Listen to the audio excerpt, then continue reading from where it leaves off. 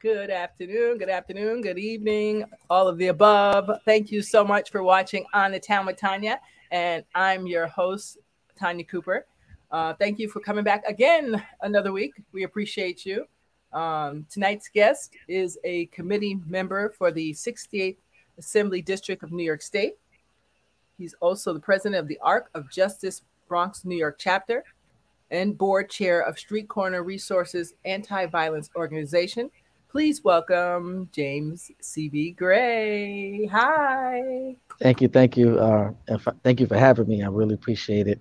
Thank you. I'm happy to be here, and I think we're gonna have a great show. Yes, definitely. I thank you so much for taking the time. I know you're a very busy guy to catch up to. So I feel blessed and humbled that you were able to stop through. Thank you. So New York State Assembly. What does New York State Assembly members do? That's Well, for viewers that don't know. okay, all right. So assembly is uh, well, like I said earlier, I'm not assembly, Right. but I've worked in very closely affiliated with assembly through the 68th Assembly District. Hmm. So the assembly is basically based around the assembly district and an appointed elected official who represents that district. Hmm. It's state assembly, Hmm. state Congress, and Senate. Three different categories, but assembly a lot of is really more geared in the state and deals with even more local issues than Congress and Senate. Okay, so what would if I was a regular citizen, what would I be what's the kind of things I would need you for? How about that? Because see, a lot of people don't know this, so I know it sounds like me just being nice. Yeah, Really yeah, not. yeah. There's sometimes we get people they really just don't know, and they need to know from the local level. They need to start learning.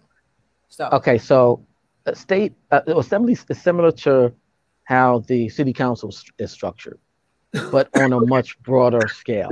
hmm So when you take all of the assembly members that are in a certain district, hmm they're all assigned to different committees, and under those committees branch out specific details, you know, of obligation. hmm You know what I'm saying? So it's like I said, it's structured similar to city council. hmm City council just more direct and immediate. Then you got assembly, then you got Congress, then you got Senate. You know what I'm okay, saying? So they branch out all the way until it gets to the White House and Congress governing everything. Then the right. federal. You know what I'm saying? So like I said, the structure is a lot like city council, but on a much broader scale. They reach out more outside of the city into county and state. Okay. You know, So so you're a lot of I'll use this analogy a lot of times that your local politicians depend like, and this is one of the problems in a lot of cases. mhm. For instance, there was a guy I knew. He got to finally meet Governor Cuomo, and he's just going crazy about an issue that Governor Cuomo doesn't even deal with. You Right. know, so I had to pull him to the side, like, yo, listen, man. First of all, you just burnt the bridge right here. But you're the anger. Sometimes you get angry, but in order to get results, you got to be strategic about, how you move and how you proceed in order to get the proper results. That Mhm. anger really is not going to help you.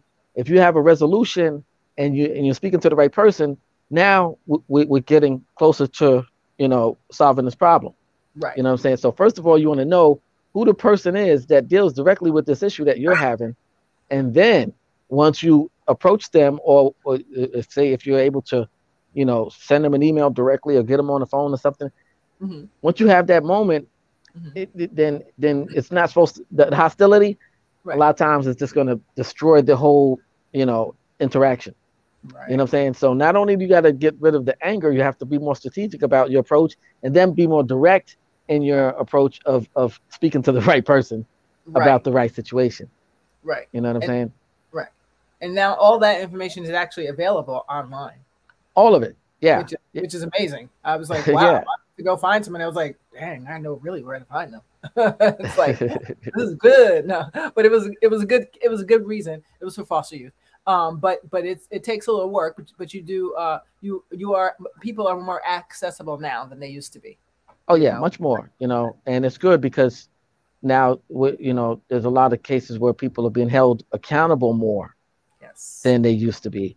Yes. That whole cronyism system that it's like, okay, it's phasing away, and then things are coming to light now.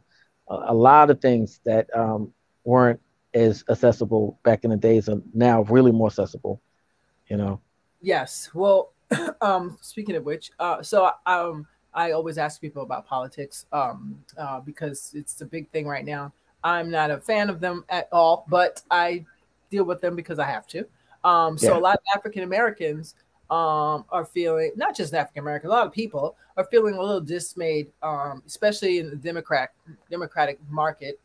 Some people say no, that's not true, but the people I talk to, they're like, so they're getting a little leery, and Hmm. that's only because you know they're no longer convinced that the Dems can bring us to the promised land, because we know that was always a myth told to us, and to me in trickery, by former slave masters, and unfortunately our Baptist ministers co-signed on that. Some of them, not all of them. Hmm. So how do I know it's you're in politics, you're in this whole arena. How do you create some type of trust and integrity so that the next generation can at least start saying, "Oh yeah, this guy he did what he said he's going to do, and he stuck to his word." Yeah, yeah. Well, let me tell you, there's a lot going on right now, in the Democratic spectrum Yes. that is, you know, it's kind of like, um, how could I put it? I can understand the frustration Right. because I see certain things.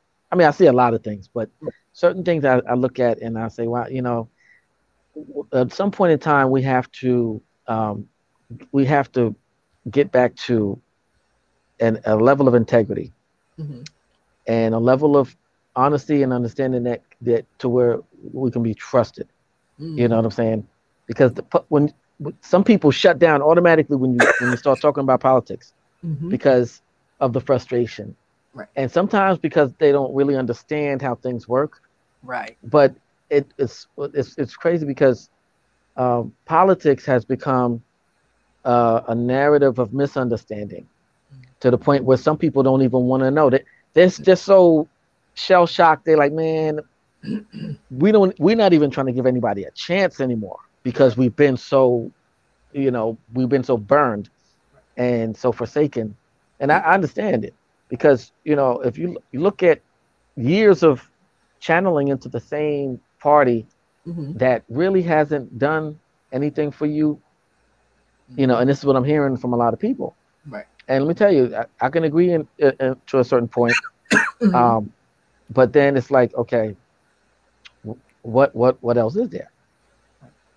You see what I'm saying?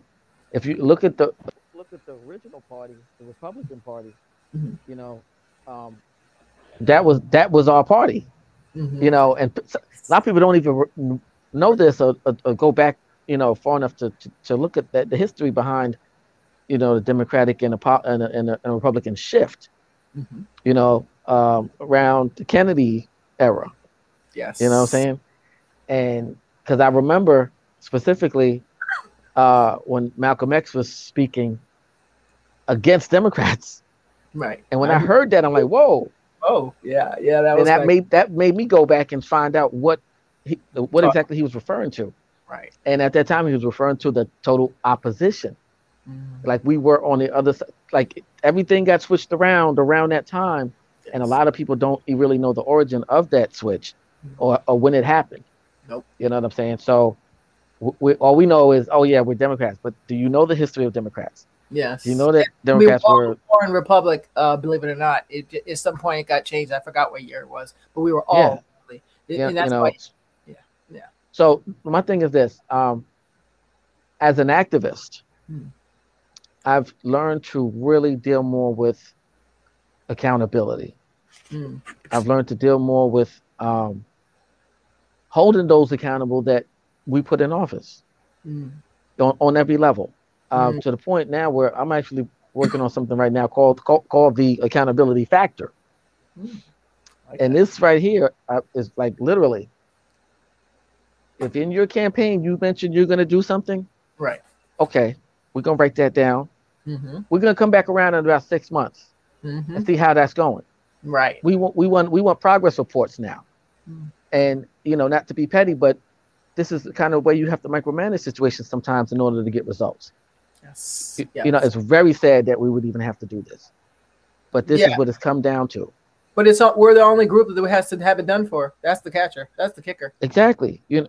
So until people can prove that they are trustworthy and able to be, trusted and relied on, these are the kind of measures that we're going to have to take. And I mean, all the way down to the very last compound. Sometimes this it's sad once again, but this is just what it takes. And I'm always looking for other strategic methods of operation that, can get us what we deserve out of it. I mean, if you look at it, I don't know when Biden said something about crack pipes, right? Oh, yes. And now, during Black History Month, of all months, he comes out with this whole clean crack pipe initiative. And some people just lost it because they didn't understand what he was trying to do. What he was really trying to do was make a comparison between the Clean Needle program. I know what he was trying to do, and I didn't agree with it. But it still doesn't. It still, at the end of the day, it still has no bearings on that much money going into anything dealing with crack pipes. Okay, like that's the problem. What kind of ambition does a crackhead have now to even quit smoking crack if you're providing clean crack pipes for him? Not to mention the $50,000 student loans. You could have at least said, you know what, maybe I can sneak in a reparations here and forgive some student loans from African Americans who make under a certain amount of money or something. I don't know, I'm making that up. He totally bypassed the whole thing and gave out crack pipes instead. So for me, I was kind of done. I was totally, I've been done with him since Afghanistan, but that's not, I mean, since wherever he went and left everything. He's a mess. I give up at this point. But I just, I know for me, and I can imagine the person who doesn't understand politics, doesn't know anything about this stuff. I know why they gave up. I totally see it. And it's going to take a brilliant group like yourself and other young people that coming up and showing like, yeah, okay, we mean business. We're here for the people. We get paid by your taxes, and we're going to work for every penny. That's what we're going to do. And we're going to make sure the people get what they're supposed to in their communities. That's when that happens. Maybe it'll shift, but right now it's just it's crazy. I'm lucky I live in a community where we just so happen to get everything because it's Bedford. You know how that goes. Let me tell you, this is one of the reasons why I could have done, ran for office on a whole nother level and gone to DC or Albany, right? But I wanted to really work more on the ground and closer to my community than anything. And I'm always being encouraged to go for higher office, but I'm like, there's so much work we need to do right here, right now. I'm not even really worried about over there right now because we still have work to do right here. Right. And I'm always encouraging people to get more involved in local, politics, local community, local activism in order to, because people, when I was on stage with Reverend Sharpton, every week for 5 years, so many people would come to me like, yo, I want to help. I want to, be involved. I want to get down with you guys. And I'm like, okay, cool. That ambition is great. Right. But you should go back to your community to start. Don't start. Well, we're okay right here. We're like, we got feet on the ground right here. But in your community, you don't have that. You see what I'm saying? And a lot of times that's why they leave where they have to come to where things are looking better, things are safer. No, I always encourage people to go back to your community and start there. Because if everybody did that, it would expand out and we would eventually cover all grounds. Right. You know what I'm saying? That's true. So, that's the advice I give a lot of people who want to get active. Mm-hmm. Activate right where you are, right where you're from. That's a good point. But I think I was in Brooklyn and I came back. But I came up here as a unofficially adopted kid, so that's how I came up here. I'm from Okay. Bed-Stuy originally. And I tried to go back to Bed-Stuy, but Bed-Stuy didn't want me. Then that's when all the shootings were taking place in the 90s, I think it was 80s. Well, 80s was pretty good. 80s was pretty good, but about the 90s, and then 2000. I forgot what year, 2000 something. I forgot, but it started getting bad again, so I left because I just wasn't going to put my kids on a bus nowhere. Not my gorgeous girls. That was not going to happen. So that was really the real only reason why. Because I know whatever you don't know by third grade, you could be done pretty much. So with that being known, why would I have to pay for a private school when they got the best one right here? You got to pay a lot of taxes, but I'm with it. So one day, I hope one day I'll be able to go back because Brooklyn still always will be my favorite borough. It always, I don't know why, something about it. So what else? When I say I don't mean like go back. I mean wherever you are, start right there. You know what I'm saying? Okay. You mean do something with what you have and what your skills. Right there. Yeah. Yeah, that makes sense, and that's that's how we eventually get things done, right? Is by doing your share, whatever that is, because some things you're good at and some things I'm good at, and that's why it's important for each of us to find what that is. Because I agree with that 100%. If you're a teacher, you can tutor for kids. If you're, if my neighborhood's bad, there's so many elements to that. So many elements of it. It's just hard right now for everybody after this pandemic to focus on one thing. So anyway, what do you say to those who see, all the because these are just they're stereotypes, so sort of. But I've had people ask me, about these questions. So it's great whenever I get anybody in any kind of office at all. I'm always asking them just little questions here and there, see where their ears to the street, as they say. What do you say to all those who see, Black politicians making, we call it lots of taxpayer money, but they never show up for our young people, particularly in high crime areas? Some do, like with jobs, college or trade school, help with entrepreneurial classes, anything that says, hey, we have not abandoned you. We're here and we see you and we're going to build and we're going to get you help so that you won't feel so stuck in a corner that you have to turn to these gangs and turn to these shootings and turn to these things because you don't have the structure at home and you have no options in your community. What do you say to that? Have you heard that at all? Yeah, I've heard that for years. And in the last couple of years, I've seen a lot of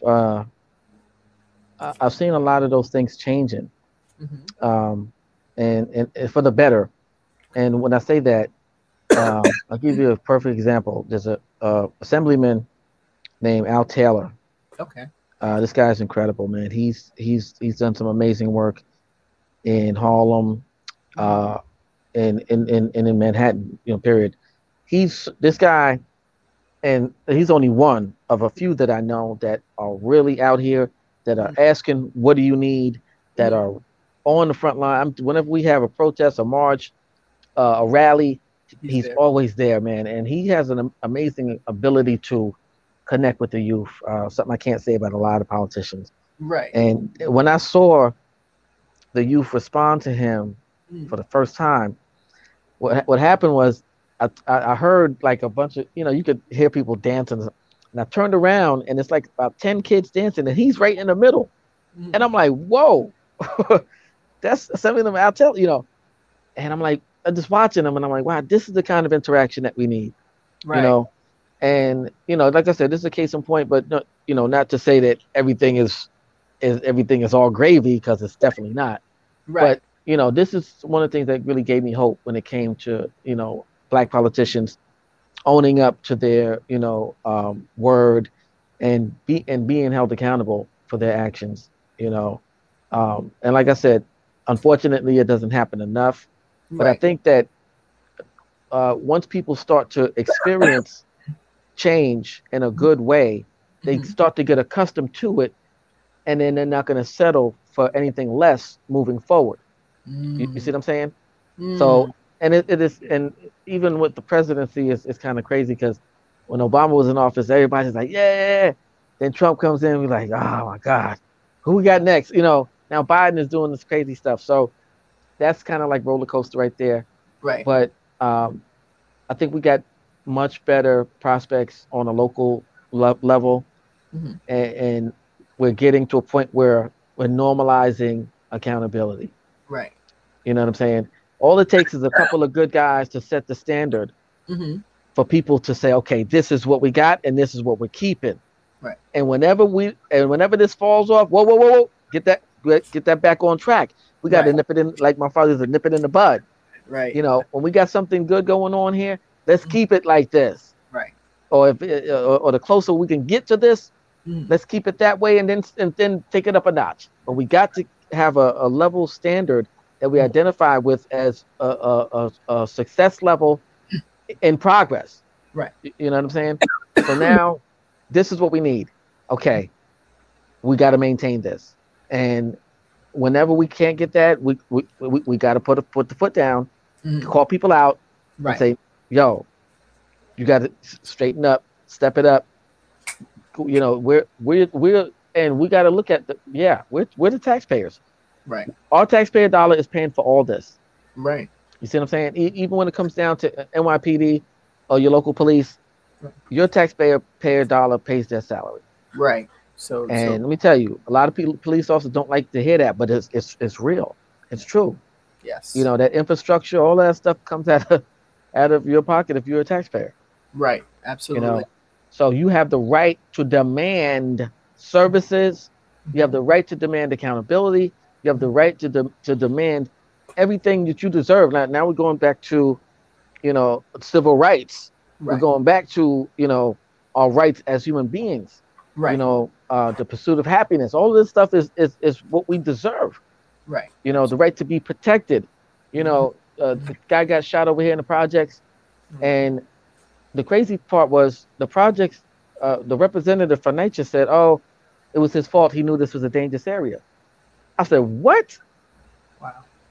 Okay, first of all, this person was paying taxes in the projects. You guys don't have the proper cameras up for security. Don't Yep. have any security on site Mm. at all. And now you're Yep. going to blame a fault of no security on your part that's supposed to be provided, because part of your obligation Mhm. as a landlord Right. is a safety obligation too. Yes. Safety dwelling. Yep. You see what I'm saying? In a Yep. lot of cases, people think, oh, well, you're paying to live safely, Right. accommodatably, Right. in a healthy way, Yep. in a way where my civil rights are not violated. Right. These are all things that are in that lease too. Yes. You Yes. see what I'm saying? Mm-hmm. And a lot of So, people know that. Yep. and I don't think that a lot of people really, I was talking to a friend of mine the other day, and he was like, he's a teacher. He gets so mad when a lot of these parents don't come to the parent-teacher meetings, and a lot of them are not really. So I said, listen, just imagine you're a single black mother Mm-hmm. with two jobs, Mm-hmm. and you're taking online classes at the same time. Mm-hmm. I've been there. Been there already. Like that right there is such a heavy load Mm-hmm. to where I honestly don't think that there's any parent out here that doesn't want to be more active or proactive in their child's life, school, or whatever. Mm-hmm. But when you have a load like that sometimes, I've talked to so many mothers, especially single black mothers, about this, and I'm like, wow, I do a lot, but your load is so heavy, Right. and we need more resources to be able to balance that out too. Yeah. You know what I'm saying? And higher wages, some of this definitely student loan forgiveness. Definitely. There's so many things that we're pushing for that could lighten that load. Yeah. To help some of these single black mothers and help some of these black families, to get back on track. A lot of families are one paycheck away from getting evicted Yep. in a lot of cases. People don't look at that. They, it's so easy to look at the bad aspect of a situation that you don't even know all, the whole story about. Right. Sometimes you have no idea what people are going through and how bad they're struggling and suffering. But let me tell you something: no child deserves to be living in a shelter. Mm-hmm. That right there, man, breaks my heart. I've been to some of these shelters, man. Every time I see a kid, I say, man, you know, um, I definitely don't advocate for taking children away from the parents, if we don't have to. But I hate to see children. Just look at the self-esteem level that a child experiences waking up in a shelter every day, Mm-hmm. every morning, Mm-hmm. going to school, not having, you know, not even so much of an abundance, but but the bare minimum in a lot of cases. These are things that I'm looking at and strategizing on what we can do to, straighten these situations out. Yes. And the crazy part is there's enough money. Right. Oh, I know there is. There's lots of money. There's enough money. And guess what? On a homelessness level, there's enough housing. I know. I know. Like when I did the math on the man, right now there's about 60,000 empty night apartments right now in the five boroughs. That's sinful. It's absolutely sinful. 60,000. I I said, remember. okay, Yeah. what's going? But what you got to understand is this: Sorry. the number of homeless people that are in New York City every year Mhm. is the amount of money which that situation is based on. So basically, if say you got 50,000 homeless people, Right. there's a budget that goes out to accommodate that 50,000 people. Okay. Okay. Now, if it shrinks down to 30,000, Mm-hmm. that's going to be less money. So, I know this sounds crazy, but all of that money doesn't always go toward the homeless. No, we already know that. I Okay. I know how budgets work. I ran a So, nonprofit. in order to get more money, you got to have more homeless people. Mm. You know what I'm saying? So, in a lot of cases, the resources and the solutions for them aren't really such uh, an immediate need. Although I'm not saying that they're totally neglecting the situation, Mm-hmm. there are moving parts in equations like this Hmm. that allow people and things to fall through cracks. You see what I'm saying?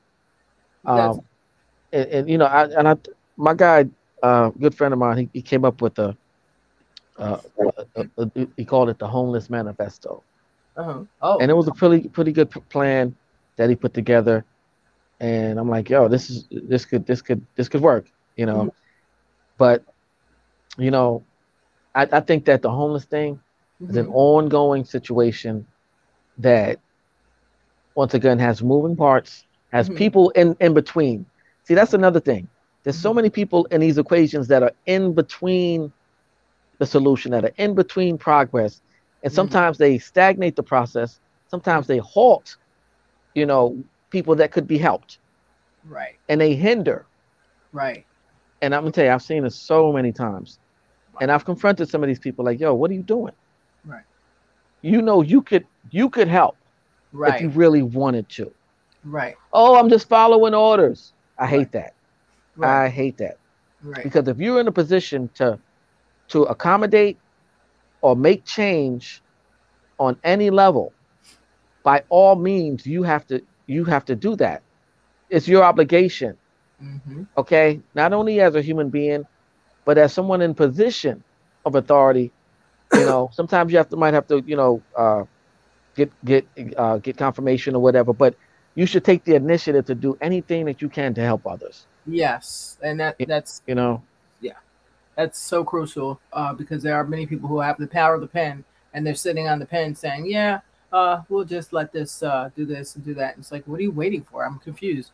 I've been blessed myself years ago where an organization helped me.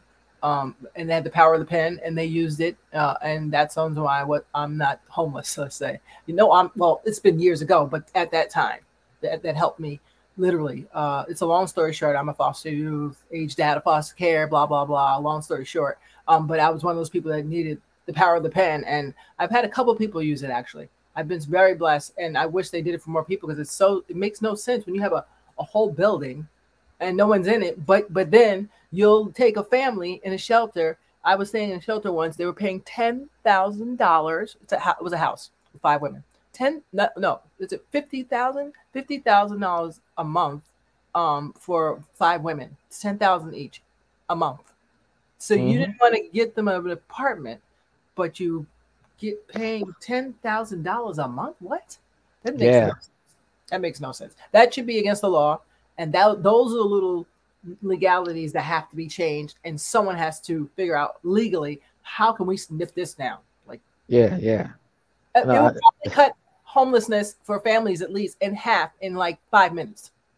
Literally, I believe it. 5 minutes. As soon as them papers get signed, it's going to be a whole nother. Because I know foster kids right now who are waiting. I know people that are legitimately, have mental illness and they're waiting. People that have real legit,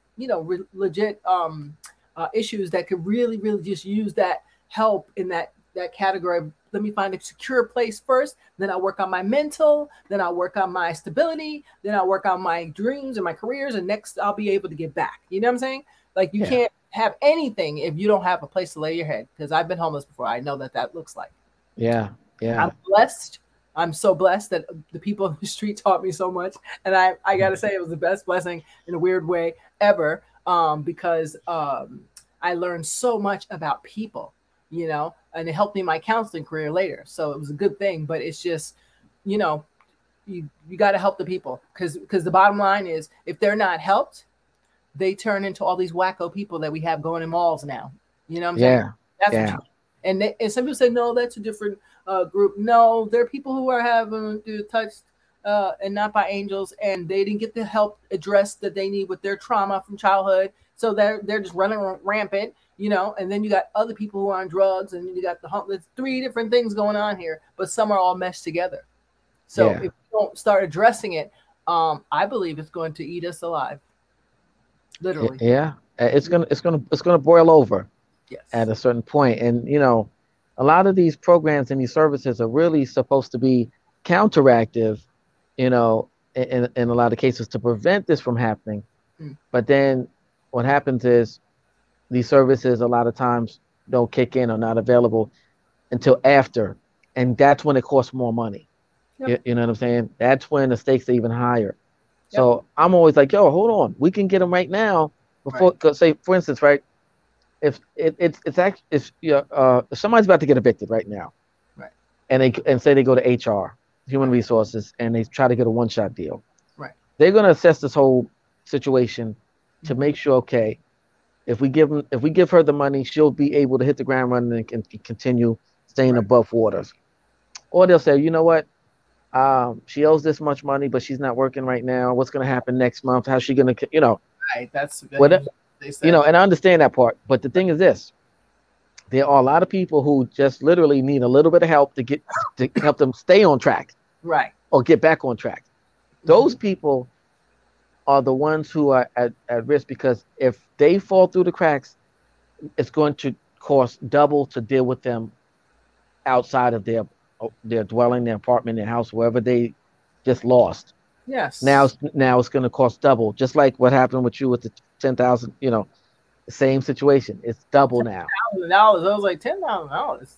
Yeah. It's and I found the room for cheaper, but they're like, no, we're not going to pay for that. I was like, wow, so you won't pay for $600 a month, and I'm willing to cram myself in someplace, but you want to pay for $10,000?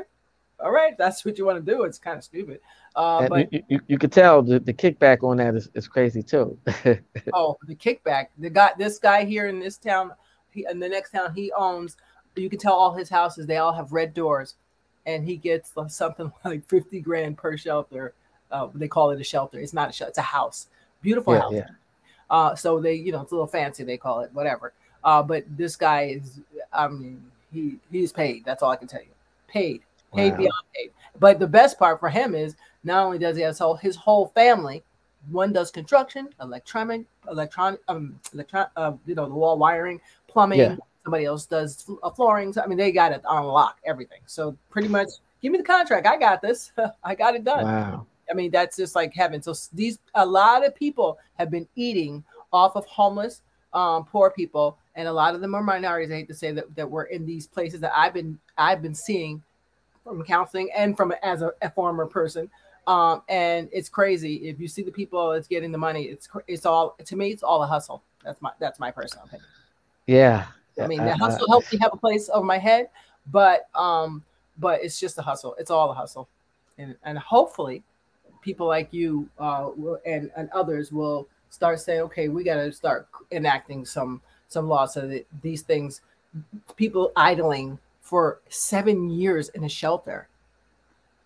That's unacceptable. A shelter is really a place of very temporary, it's like a holdover until you can, but I've seen people holding over, let me tell you, a good friend of mine, he's an actor, right? And, he fell on some hard times, Mm-hmm. and he eventually had to go to a shelter, right? Mm-hmm. He shows up at the shelter in a suit, and the lady at the front desk, she said, she asked him, she said, are you an actor? He said, yeah, how'd you know? She said, okay, hold on one second. So she went and made a phone call. And she said, fill out these. He filled out the form, and then she said, okay, a car's coming to get you. And I'm like, what? And he said about 15 minutes later, a town car came and picked him up and drove him down to Midtown to a skyscraper. In the skyscraper was 4 floors in the middle of the building that were owned by an organization that was created by a doctor who had a bunch of friends who were like actors who who were just like struggling, right? And he said he met some amazing people who wanted to be actors, and it was hard finding gigs, and he just saw these people struggling. He said he wanted to help them, so he created this organization. Wow. Was specifically for out of work actors who were homeless. Get out. Yeah, I'll get you the name of the place, Yeah, but let me tell you, when my friend told me about this he said it was like a dream come true. That's crazy. That is good because he deserved that. He gets there. This lady meets him in the lobby, and she brings him up to, I forgot what floor it was, but it was 4 floors in the middle of this building that they were all blocked off for these actors. They had their own suite. They had breakfast, lunch, and dinner catered. What? They had the cleaners would clean their clothes. No way. This is awesome. No, it was they paid for college, gym, any expenses that they had were paid for by this organization. Wow. I mean, my guy said he didn't even want to leave. I was just say I'm about to go homeless. I'm sorry. And I'm like, wow, that's incredible. That's beautiful. And I did some research on this organization, man. It was, like I said, I'll get you the. I'd like to know, because that's beautiful, because sometimes people just need, like, especially actors, sometimes they're just out of work. They didn't get work for 4 months, especially during the pandemic. A lot of people, I can't even imagine what happened with them. So luckily there was places like EAG. Hopefully I said their name right. Actors, oh gosh, I can't say the name right. EAG, I think it's called. Where they help feed actors during the pandemic, or if you need your rent paid or something like that, they help with things like that. Yeah, I had it somewhere. They do actors. I forgot the name. I'll think of it. But they're awesome. I know what you're talking about. Yeah, they're awesome out of Manhattan. They're awesome. But that's the kind of stuff some people just need. I mean, that's the thing. If we start thinking like, okay, what is the little need now, so we don't have to get the big one later. That's just so simple. It's so simple. And all those actors that are in those apartments, they're not gonna forget that moment. They're not gonna forget that Trading Places moment, where they were actually treated like they were already A-listers, You know what I'm saying? Yeah. Because Yeah. now when they really become A-listers, they're never gonna forget that. And those actors donate money back to this organization. Exactly. That's You reach know. one, teach one. That's what it's about.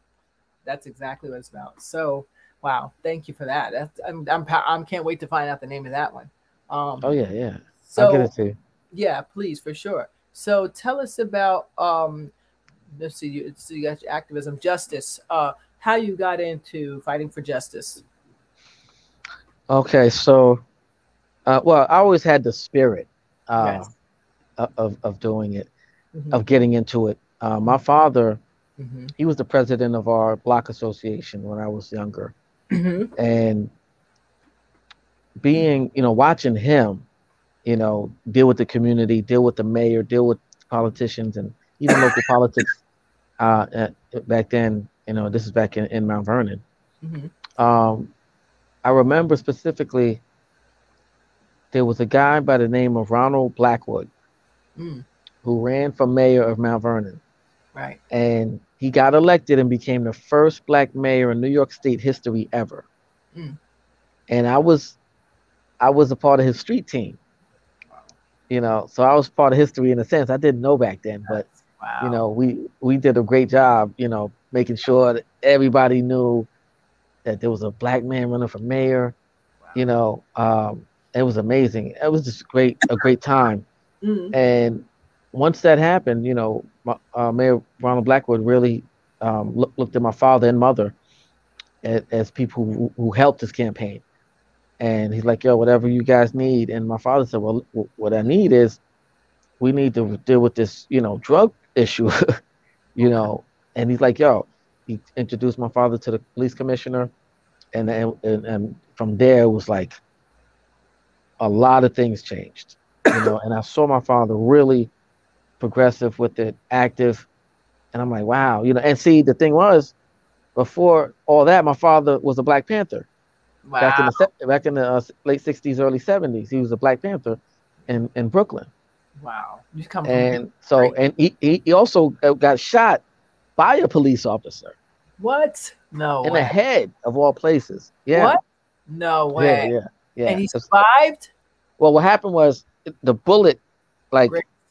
it grazed him, but it was like a deep graze to where it knocked him out. Okay.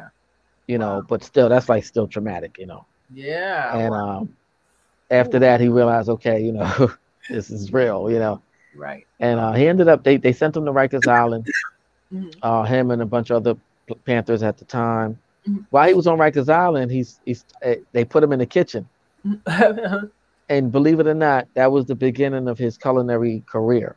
Really? Because when he got out of when he beat the case, but it was a whole process. They just, any political prisoners, they put him in there through the I know. worst.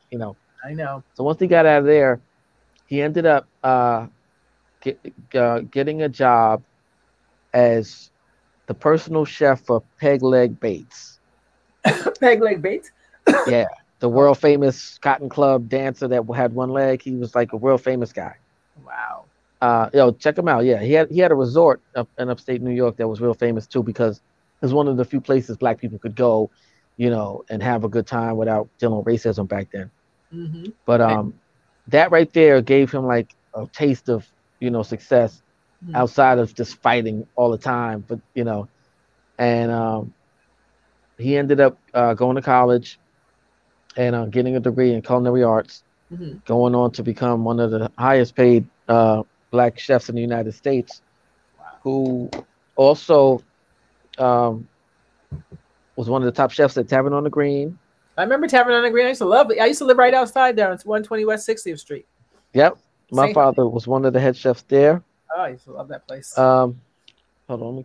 Those were good Then he days. ended up going to the Plaza Hotel, Oh, Home Alone. Some people might remember that. Home Alone. Yeah. um, then he got so big that they sent him out to Las Vegas, and he became the head chef at MGM Grand Casino. Ooh, wow. And hold on, let's plug this charger in here. Wow. So he taught himself all that. Uh, That's amazing. yeah. Yeah. He So taught. so and like I said, it started. I mean to go too crazy with that, but Um, when you would say where did I start? Uh-huh. I started watching him, Mm-hmm. being a part of that particular campaign, which really motivated me to want to learn more about political campaigns and political structure, Mm-hmm. and government and politics and all that. I really wanted to learn more about that. Um, and then I went through years of being exposed to it, Mm-hmm. sometimes active, sometimes not. One of the things that happened to me is happens to a lot of other people is you think that things can't happen to you sometimes, Right. and then when they do, that's like your reality and like, wow, this is real. Mm-hmm. I was a victim of police brutality myself, Right. Tell us about that. and it was, oh man, like I said, this was one of the few days I didn't have my suit on. Mm-hmm. I was dressed down. I was actually going to a block party. Okay. A good friend of mine invited me to, and I had a great time. And leaving the block party, Mm. um, these three police officers approached me, Oh gosh. and when they approached me, one of them asked me. They said, "Yo, we saw you drinking a beer," Oh God, help and I'm us. like, "What? You saw me drinking a beer?" Mm-mm. They said, "Yeah." I said, "Well, if you saw me drinking a beer from Mm. wherever you were to where you are now, either I would have a beer in my hand or you would have seen me throw the bottle, Uh, and so it's technically, and so they kept on. So now I'm looking at the setup. mm, It's two white rookie cops mm, and a black officer that you can tell is like the senior officer. yeah. Gosh. Now, cops usually patrol in twos. If it's more than two, then it's a situation like this where Mm, one superior officer is training these guys, or showing them, around the neighborhood, around the beat. mm-hmm. So I'm watching body language, and I'm seeing that the black officer's superior, and he's more aggressive. And so I said, listen, first of all, I don't even drink beer, and I wouldn't be stupid enough to do it on the streets of Harlem in broad daylight. Right.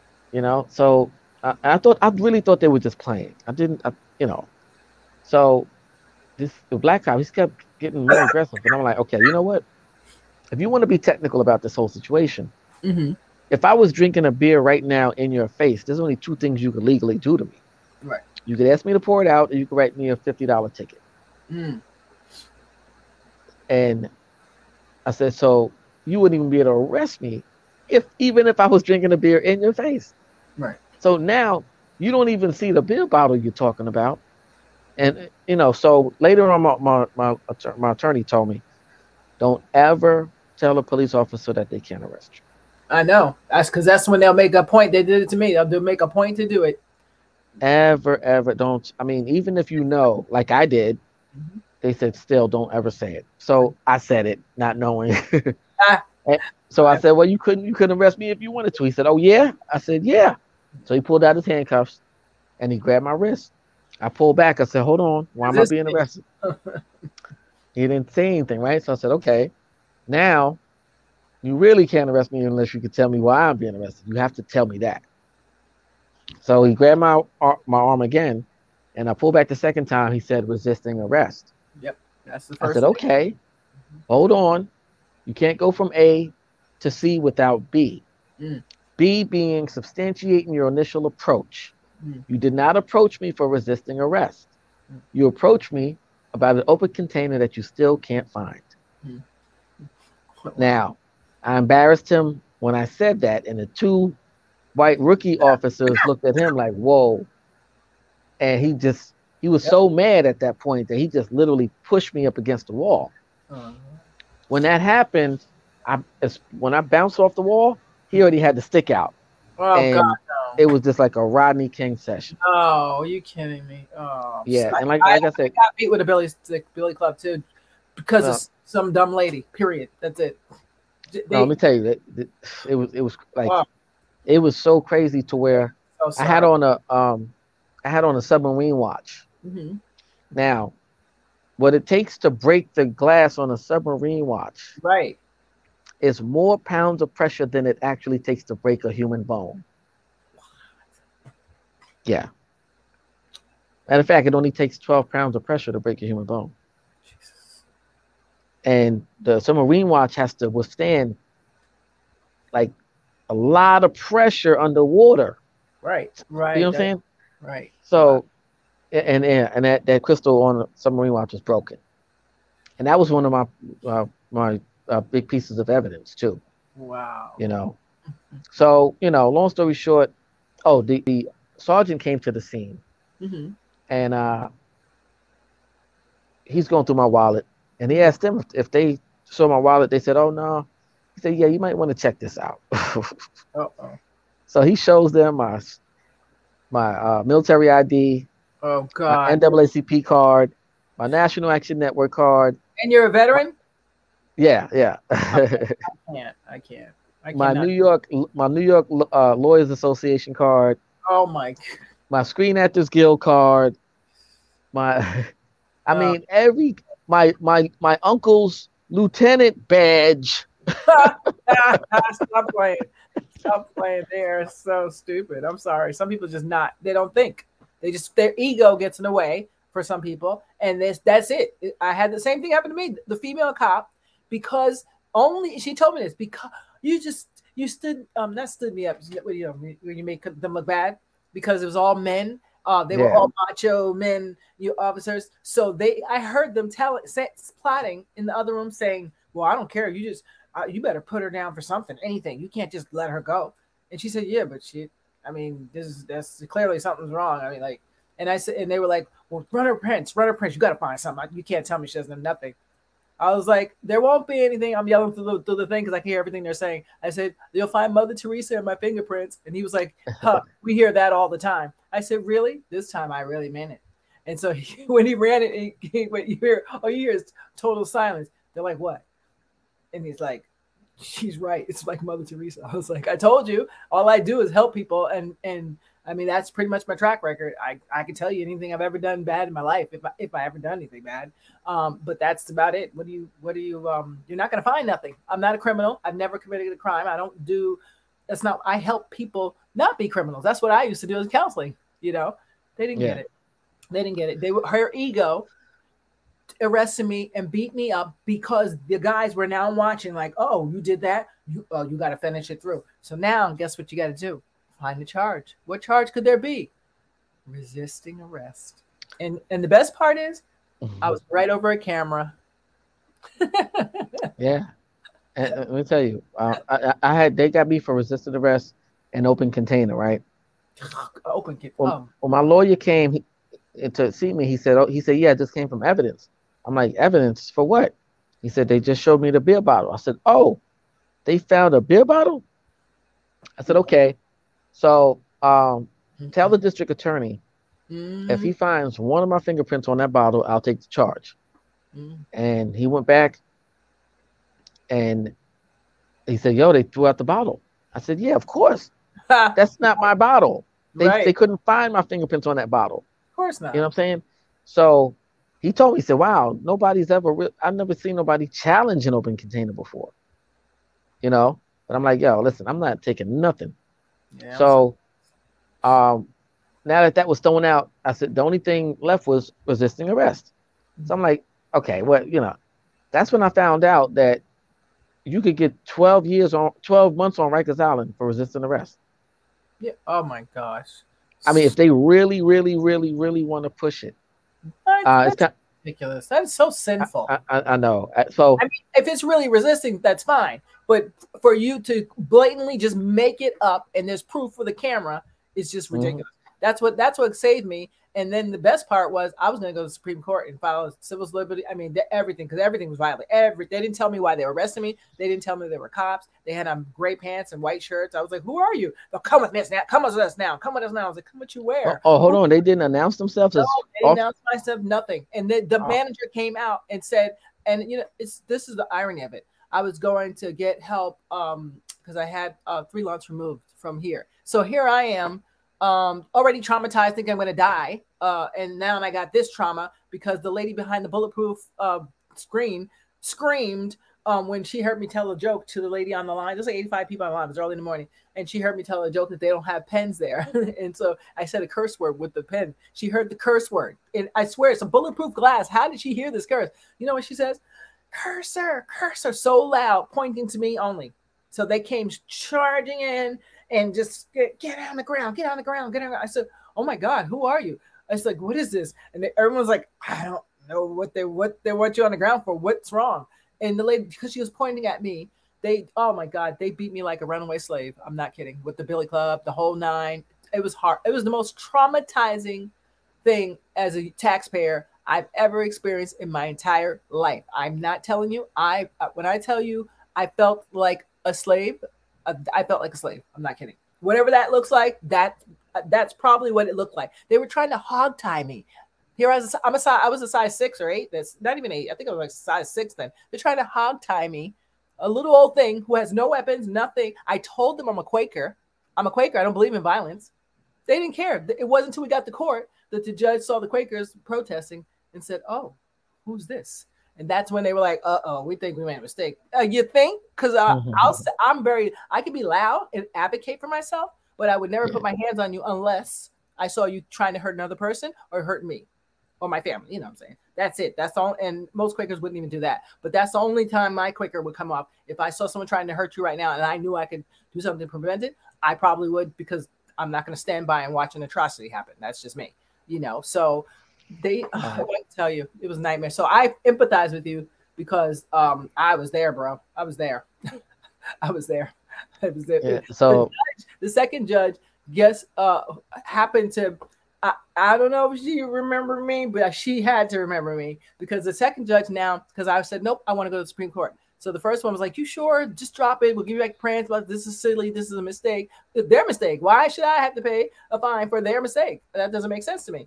So I went to the next one, and now it becomes integrity, because everything I said, all you need to do, pull the camera.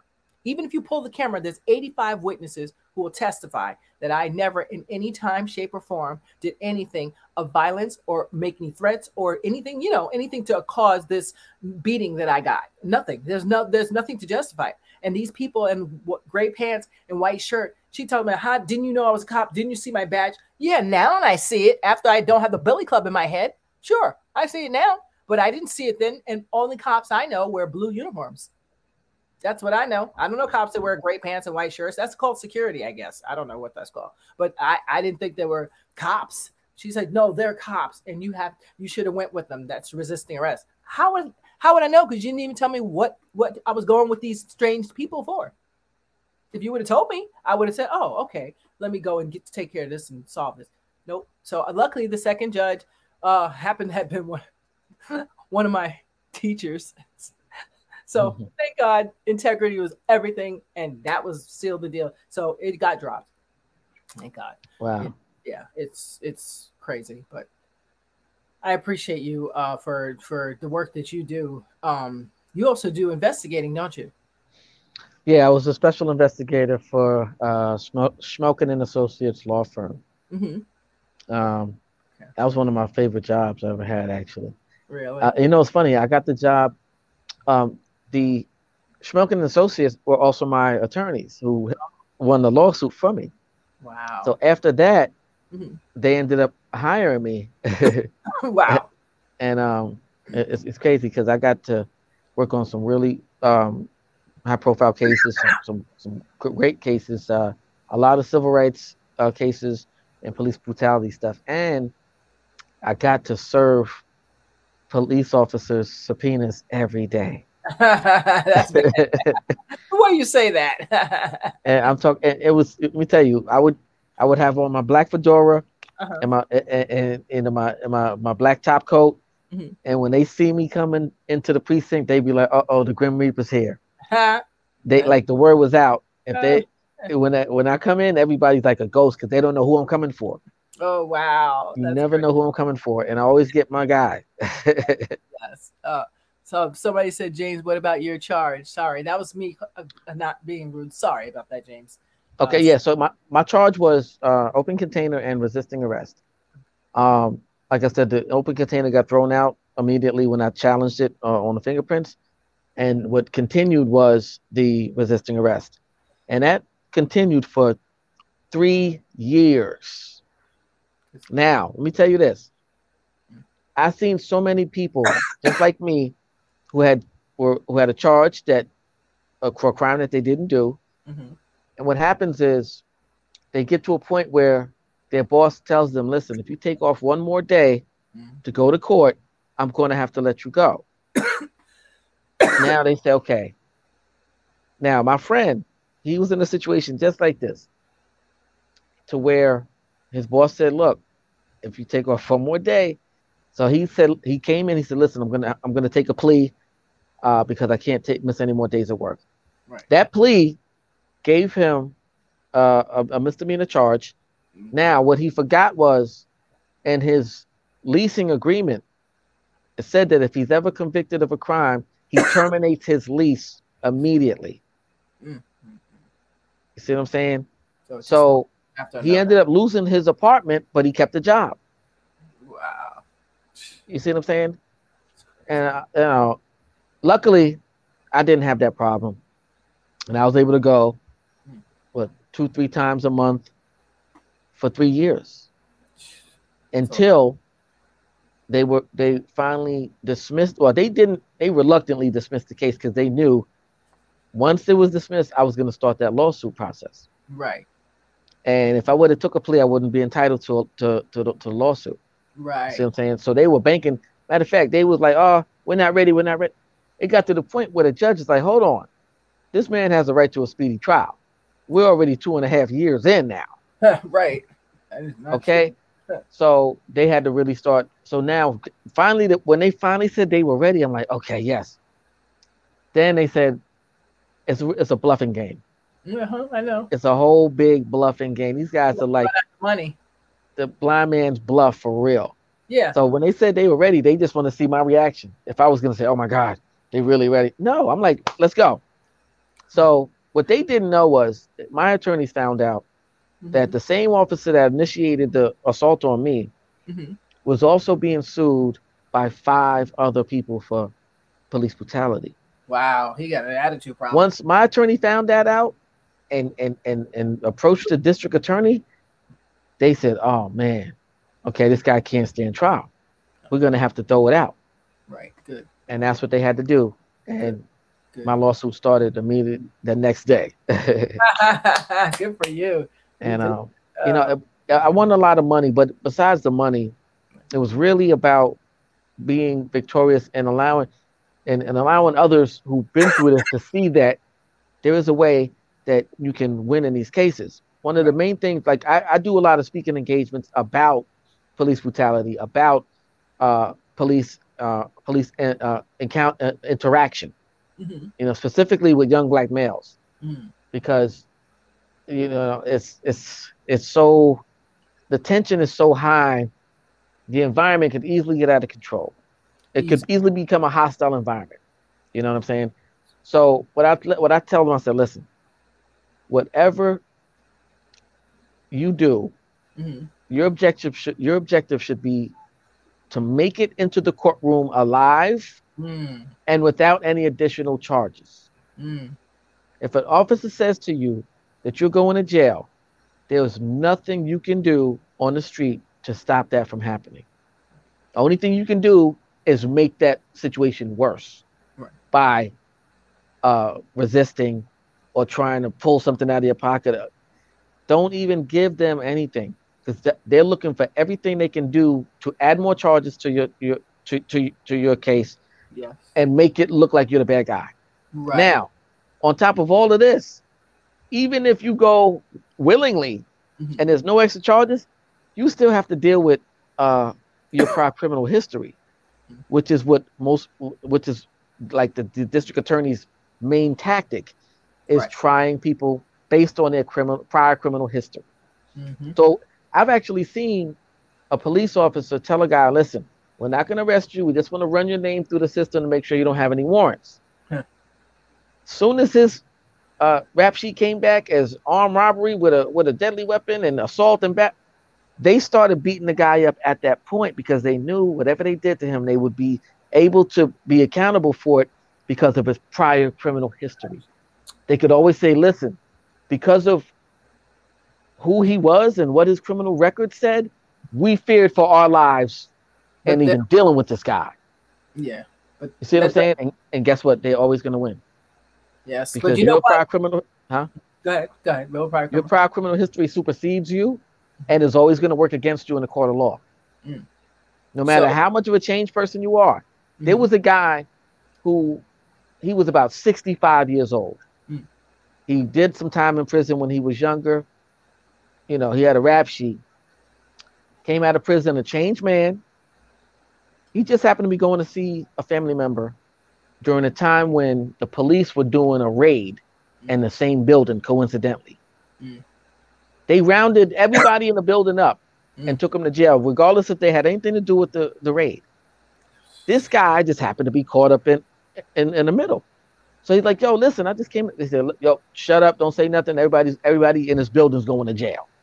That's disgusting. They took him in. An attorney comes out to one of those court-appointed attorneys, comes out to him and says, listen, we know you didn't have anything to do with this, but we don't think that you would be good to stand trial with your prior criminal history. Oh, Lord. Not that the guy said, listen, I'm a changed man. I haven't been to prison in 20 years. Everybody knows I'm a good guy.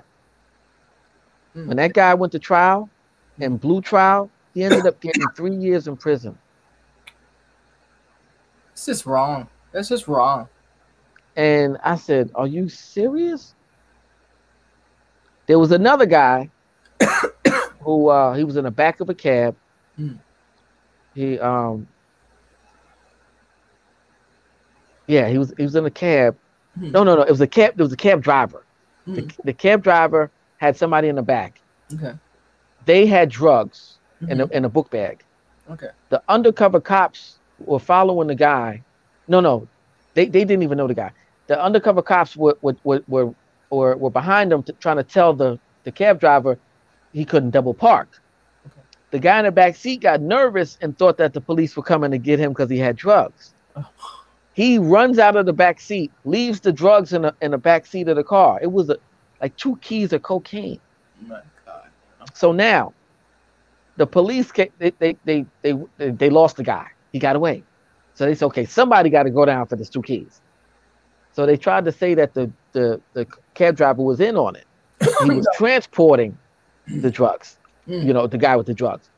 This cab driver didn't know nothing about drugs. He just happened to pick up a guy who had drugs in his bag. He's thinking, the guy's like, yo, listen, I ain't do nothing. I'm a good guy. That guy got 20 years in prison. What? Yes. Yeah. 20 years in prison. 20 years? Yeah. And that's still good for 2 keys of cocaine. Couldn't anybody verify what he does and who he is and all that good stuff? You know how many people that are in prison, in prison right now, just because they didn't have enough money to afford the right attorney? No, I know. Trust me. I worked in a jail. I know. I worked at Taconic. I worked in a few places. Yeah. I see it. I mean, all the time. Yeah. I used to inspect prisons for human rights violations, and I got to talk to so many prisoners, and I used to do motivational speeches at a lot of these prisons. And man, some of the war stories, I was able to help some of the people because I'm like, yo, come on, man, are you serious? Some of these cases are they just need the right legal defense to help them, man. But there's so many people that just get fall through those cracks. Yes, I think that would be a good. That's the kind of real reality show I'd like to see. With the legal team of volunteers who take that on and literally pick which. You know what? I was one of the coordinators up at the National Action Network for Legal Night, head by Michael Hardy, who's the general counsel for National Action Network. Oh, okay. And when I was working at the attorney for Attorney Schmelkin, Mhm. we collaborated with them in order to help with legal night. And legal night was really good, man. It was a panel of attorneys up Mhm. on the stage, about Mhm. eight to ten attorneys who Wow. weren't like they weren't like legal aides or court appointed attorneys. These guys were like serious attorneys, Right. and they all were pro bono, Mhm. providing their services to Mhm. help those who could not afford legal representation. Wow. You know, Mm, mm, mm. Oh, and great. let me Sorry. tell you, this we in the audience Mhm. it'll be about 200 people, Mhm. and on the stage will be about 10 attorneys, and every one of those attorneys would see everybody, would take a by the end of the night, all everybody had was represented. Mm. And every last Thursday of the month, I don't know if it's still going on because of COVID, kind of shifted it back a little bit, but Right. Right. man, when I was there, man, it was so amazing. Mm. You know, That's anybody that needed legal representation, these guys were getting people out of. We even got a couple of people off of death row too. wow. You know what I'm saying? It was serious. That's But crazy. Michael Hardy, man, he's an amazing guy, Michael. doing incredible work up at National Action Network on the legal side. Wow. When I expressed to him how much I loved, and was into, learning about law and dealing with high profile cases, Mhm. he told me, "Come on, let's get down." And man, matter of fact, there was a judge by the name of Judge Tingling. What's the name? Judge Judge Tingling. Tingling. Okay. Yeah, he was the judge that was able to provide what they call a letter of good conduct. Oh. Okay, so basically, once if you are convicted of a crime, a felony, and you needed to reinstate your right to vote, you need a certificate of Oh. um, it's called either a certificate of relief Right. or a certificate of good conduct. Right. Either one of those two. Mm-hmm. And this judge is the one that issued those. So when I found out about this, I said, "Oh my God!" And I connected with this brother, amazing. And he told me, he said, "Listen, anybody that you got that needs this, bring them to me, and I'll give them a certificate of relief Oh. to reinstate their voting rights." Wow. That's a very important because that's why the whole prison system was created anyway, so that we Yeah, wouldn't vote. It was another form to hold us back in voting, and it's still lingering today. Still yeah. very much resonates. So I can't believe an hour has went by already. I'm trying to think, what did we not cover? Um, So much. I know it's like a 2 hour show we need with you because it's amazing stuff. But this is good stuff. This is what people need to know, and that's the hard part is which part do we get to? But oh wow, now I don't even know which one to ask about next. Yes, it is your I want to say documentary. Let me see what I got here. Oh yeah, the documentary. So now the documentary was basically spawned by my police brutality case. Okay.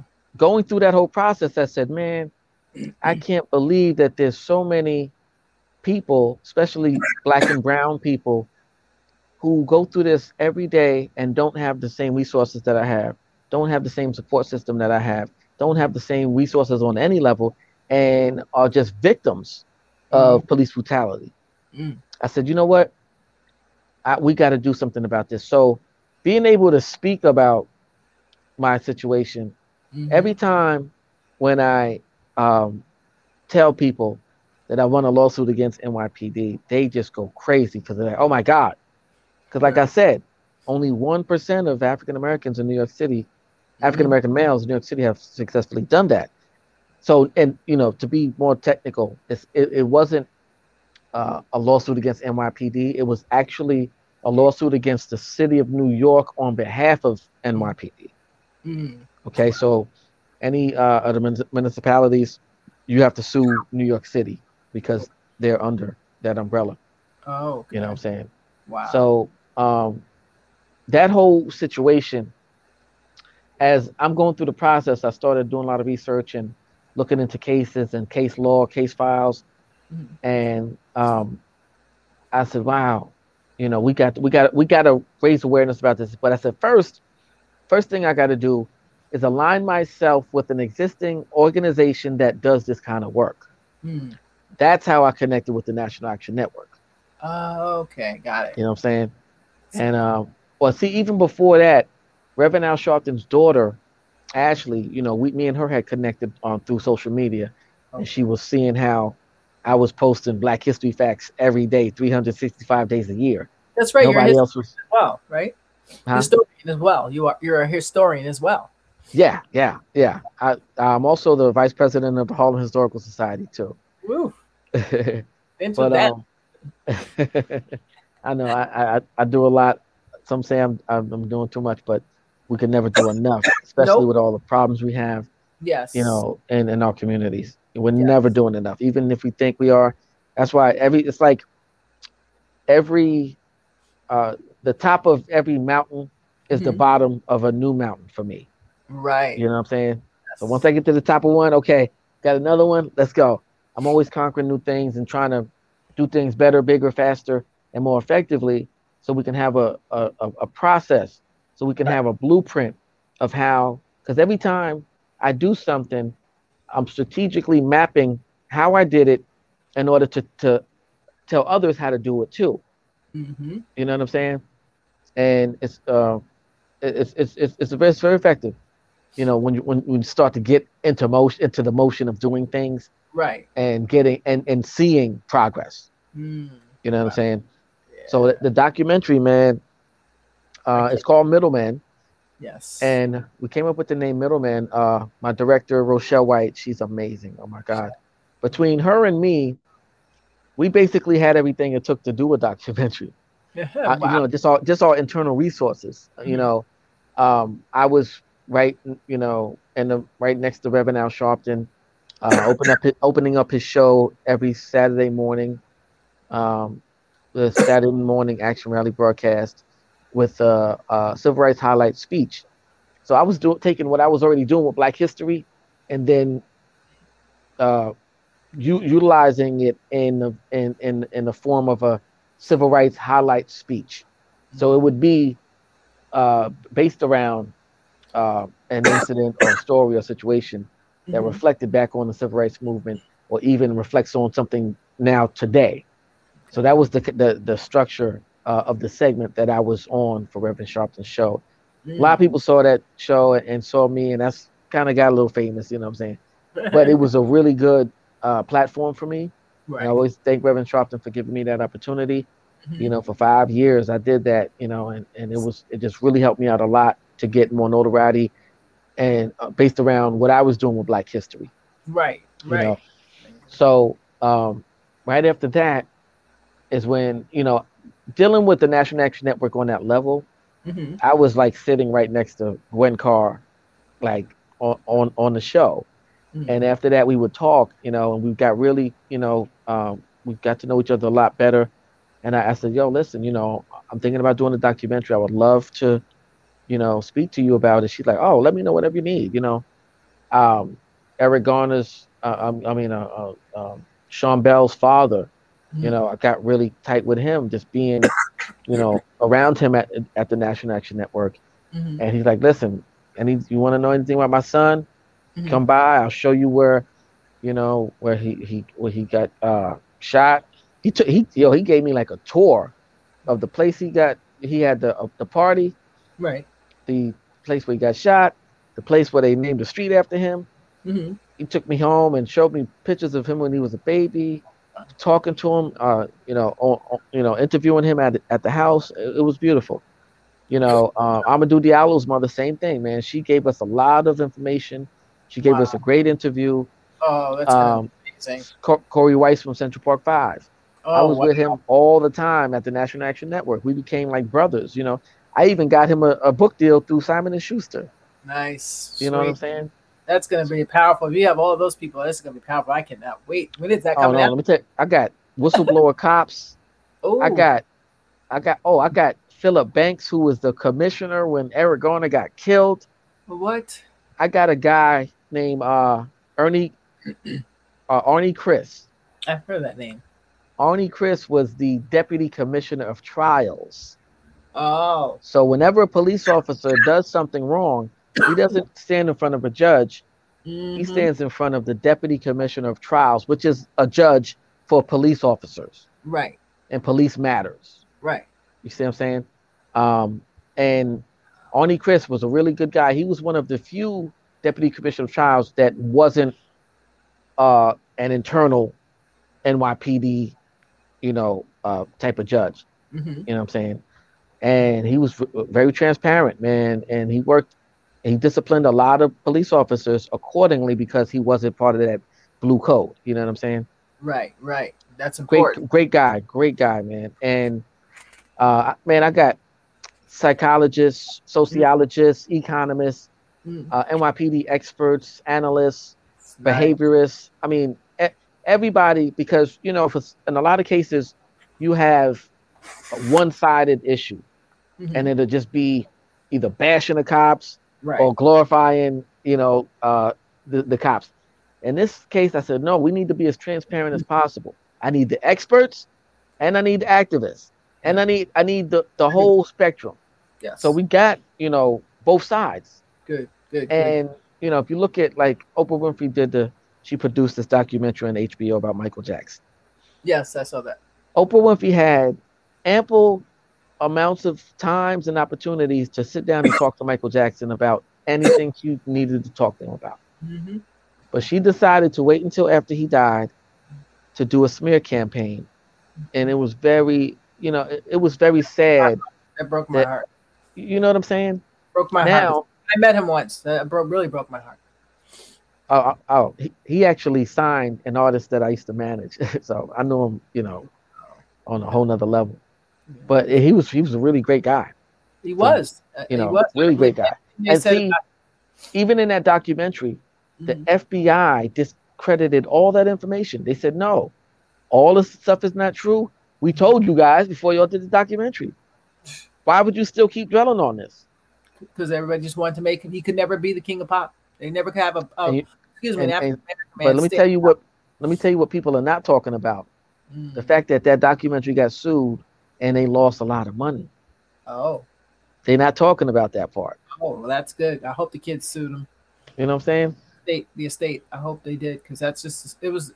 I thought that was the lowest when I saw, what was this, Brashear, the gentleman. Brashear was the guy she had talking. No, that was with Michael Jackson. That's when he did that interview and tried to with Lisa Presley. I thought it was so total setup, but I was like, I'm not trusting none of them. This is all fixed. And I don't know. I feel bad because Michael Jackson was the one celebrity who, for me, could right now go in the studio, come out with a song that'll make my heart happy. Even in the middle of the war, in the middle of craziness, he would bring it all together with that song. Yeah, let me tell you, I was just talking to my friend earlier today, and I said, when you got a mother, a daughter, and a grandmother that are all watching an artist and all enjoying this artist perform, 3 generations at one time, that's very hard. You know what I'm saying? Because of generational gaps. Yep. But if you got an artist like Michael who channeled through generations and still, was amazing. It's hard to even keep that momentum after years. Yes. You know what I'm saying? Not many artists make it past the second, third album. Nope. And then you got somebody like Mike had like many albums and much success. And to be able to captivate several generations is phenomenal in itself. He's amazing. You know what I'm saying? Now, what's crazy? A lot of people talking about this drill music. Uh-huh. You heard about that? Drill music? Yeah. Like the not sorority, like the HBCU schools, or you mean that kind of music? Drill, like doing the whole orchestra thing, or something? No. Okay. Drill music is this new. It's a new kind of hip hop. Music that specifically speaks about killing. And murdering people. So when you're on the ground and I got the gun to your head, I drill you by shooting you. So this drill music is influencing a lot of young people to want to kill, to want to shoot, because you can't even get in this genre without having beef. Like you can't come in and say, "Hey, guy, let's rap about having a good time." Okay, he's not a drill rapper. Get him out of here. In order to solidify yourself in the drill music world, you have to be in constant beef with someone, have shot someone, or kill someone, or shot at a cop, or did something in retaliation to a cop. It's crazy. And let me guess who the executive is at the top of the office that's getting the money on all of this. There's a couple, but these labels are enabling this. They're enabling this. That's what I'm talking about. The label, the executive person who's signing off on, yeah. Let them just kill each other. Who cares? I'm gonna take out this double life insurance policy anyway. Don't matter. Let's go. They don't really care. It's a new modality. It's horrible. I used to work in the music business. It's totally changed. Let me tell you, I'm sure you could take a wild guess on where drill music originated. Let's guess. South? Where? Midwest. I don't know. Where? Chicago? Exactly. Okay. Well, Chicago. Yeah. I mean, you could tell by the murder, the like, because for so long I said, okay, what's going on in Chicago with all these shootings and all this high crime, gun violence? What's going on? And that's when the drill music culture was at its height. Let me tell you, the drill music culture, rappers, to see 25 is like, it's old to these guys. Yeah. Okay. Because like I said, in order to even be in this realm, you have to be retaliating. You have to have beef. And your ultimate goal is to drill a hole in somebody with a bullet. So basically it's gang music, pretty much. Yeah. They're that's like the subculture. Yeah. That's what I'm saying? What it means. Yeah. So what happens is this. As I'm doing research on drill music and other kinds of music, I found out that Michael Jackson, Prince, Bob Marley, the Beatles, Elvis Presley, and a couple of other like major artists, especially from back in the days, had the frequency of their music was tuned to a frequency of love. Now, drill music, gangster rap, and other genres that focus on the negative prospects and negative energy are all tuned to a frequency, a demonic frequency. Okay? So if you understand what that means, a demonic frequency is something it can possess someone. I know. I've seen it. You know what I'm saying? So now you got the demonic frequency calculating with someone who's playing Call of Duty. God help, I hate them games. Okay, now I'm not blaming it on the video games. I'm not blaming it on the music. Right. What I'm saying is collectively these influences work for certain reasons. Right. Okay. But if you have someone who's channeling all of these things, all those elements, and now with an ambition to fit in with other kids who are aligned with this kind of energy, guilty by association, guilty of influence that you might not even understand. Wow. In so many cases, they end up either dead or in jail. You know what I'm saying? And like I said, I'm not blaming it on anybody in particular, but see, one thing that that the youth need is a direction. They need to have a direction. They need to be focused on something, and also occupied at the same time in positive form. Like if we got them focused on going to college, right? Focused on what they're going to major in, and we have them occupied in good ways, like community center, outreach programs. And see, this one thing I love about Street Corner Resources, which is the organization that I'm the board chair of. We have so many programs We have locations for them to come to. Like I said, we created the Peace Cafe specifically because on Friday nights between the hours of 8 p.m. and 12 p.m. is the window of time where the detectives are literally hunting young black males, trying to introduce them to the criminal justice system by shakedowns and stop and frisk and all this stuff. So Jesus. what we said, you know what? We're going to create a place for them to come to a safe haven where they don't have to worry about. Because see, these guys are teenagers. They're not old enough to get into the club, and they don't want to be sitting around the house on a Friday night. Right. So Nobody guess does. what? So they're roaming the streets. Mhm. Okay, guess what? They're moving targets because Yes, these the under plainclothes detectives, they're the worst. I know. I've been. They are the oh yeah, of course, yeah. And when you I was know, 15, when I was 15, I saw some two ice. I saw horrible, I mean horrible incidents, and it traumatized me. And luckily, my stepfather was NYPD, so it did. I know there's good cops, and I know there's some people that are good somewhere, somehow. So I don't yeah, think yeah, it's all this way. So that's good for me. But trust me, I've seen some bad things happen for other yeah. people, and it's just I got a cop walked to me one day on 60th Street, wanted to search me. I said, "I'm a girl. What's up with What? that?" Yeah, he said, "Oh, let me see what's in your pockets. Not my pockets. You can see what's in his pockets, but you can't see what's in my pockets unless you have a Yeah, female." you had to call a female officer. Yep. Well, he thank God he didn't get he got forceful with him, but he didn't get forceful with me because he. What are you gonna say? You have no female officer here. There is no other officer around. You walk in the daylight, it's like, let me see what's in your pockets, right? I'm cursing at us, calling us the N word. Just really horrible. It was horrible. That was like in the 80s. It was horrible, horrible. But so I've seen stuff. But Yeah, I but could imagine, man. yeah, I appreciate what you do.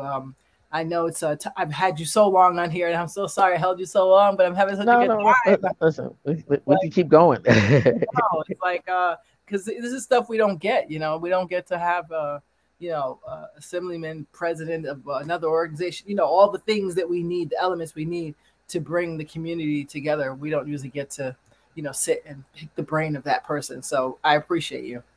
Yeah, Um, yeah, yeah. Tell me about this will be the last thing I ask. Okay, tell me about the okay. So another documentary. I think you said you wanted to work on. Was it addiction? What was it? Where's it at? There was one other thing you said you wanted to work on that you were going to work on more in the future. Okay, nope, not that. All right, police brutality. You told me about that already. There's one other thing. This is it. Oh, human trafficking. Well, Okay, so yeah, we that's one of the next film projects that I'm going to be producing. say, It's a film called Good Girl Done Bad, not Good Girl Gone Bad, Good Girl Done Bad, mm, and it's in reference to um, a young lady who got caught up in human trafficking. Now, let me tell you, mm, this really started with me based around a guy that I met mm-hmm, years ago, and a friend of mine had a party at a strip club. mm-hmm. I don't really do strip clubs, but I came by just to like support and trying to really be in and out. Right, And right. while I'm there, I met this guy. Mm-hmm, He introduced me to a guy. He said, "Yo, this guy right here, mm-hmm. he can get you, he can get you girls." I'm like, I don't want no girls, Right, but I didn't know what he was referring to at the time. right. Then I later on I asked him, I said, "What do you mean by he can get you girls?" He said, and when I was at the club, there was about 10 Russian strippers. Mm-hmm, They were really nice. They were cool. right. But and I wasn't really thinking about it at the time. But later on, when I asked my guy, he broke it down to me. He said all those girls Mm. belong to that guy. What? I said, "What do you mean?" So he broke it down to me because he said there was like three other strip clubs where this whole same kind of stuff was going down.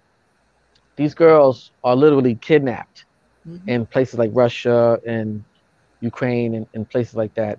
mm-hmm, Some of these girls are like top models, man, gorgeous, mm-hmm. and they kidnap them and they hold them on a boat until they get enough of them to where they say, okay, once they get a certain number, it's okay. Now we can take off. Some of the girls come out of prostitution or runaways, and just get caught up Yeah. in this whole thing. So, oh yeah, we'll take you to America. They don't tell you you're going to be like on the bottom of an ocean liner. You know what I'm saying? And so I'm like, well, how the hell, they just kidnap it. So they know information about each one of their family members, one of their families. So if at any point in time, one of the girls runs away, they go and they either kidnap a family member or kill them. They do some retaliative stuff, man. It's crazy. Oh, man, that's crazy. And so these girls know, okay, we got to do whatever they say. Now, they said there were instances where sometimes they would kill one of the girls in front of everybody just to, like, as a lesson. Okay, see that right there? This is what happens to anybody that doesn't follow the program. Right. They get them over to America, and they assign them to different strip clubs. And they have to work in that strip club until they can make enough money to pay their way out of that obligation. That's disgusting. And if at any point in time they decide that they want to run away, their family is at risk. Their direct family is at risk. They'll make a phone call back over there, and somebody could die. You know what I'm saying? Because now they say, okay, now just you being in this equation, now you're a debt, and until this debt is resolved, you belong to us. And the whole big like Russian mafia thing, it's a well organized system. I'm surprised they get away with that. And I started finding out more about it. I'm like, wow, this is crazy. And I didn't want to do something that was gonna kind of like not like an undercover type of nothing like that. Right. I wanted to get as real of a real life scenario as possible. Right. So I spoke to some of the some people who had inside information about stories and things like that, and just putting together something as real as possible without being like inside edition or something like that. Right. Right. You know what I'm saying?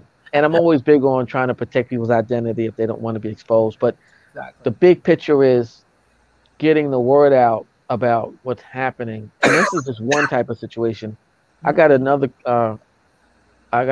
film called Coyote Crossing, which is written by a good friend of mine by the name of Kim Delgado. This guy's a legend in the game. He actually teaches the advanced script writing course at Berkeley College. Yeah, really? Yeah.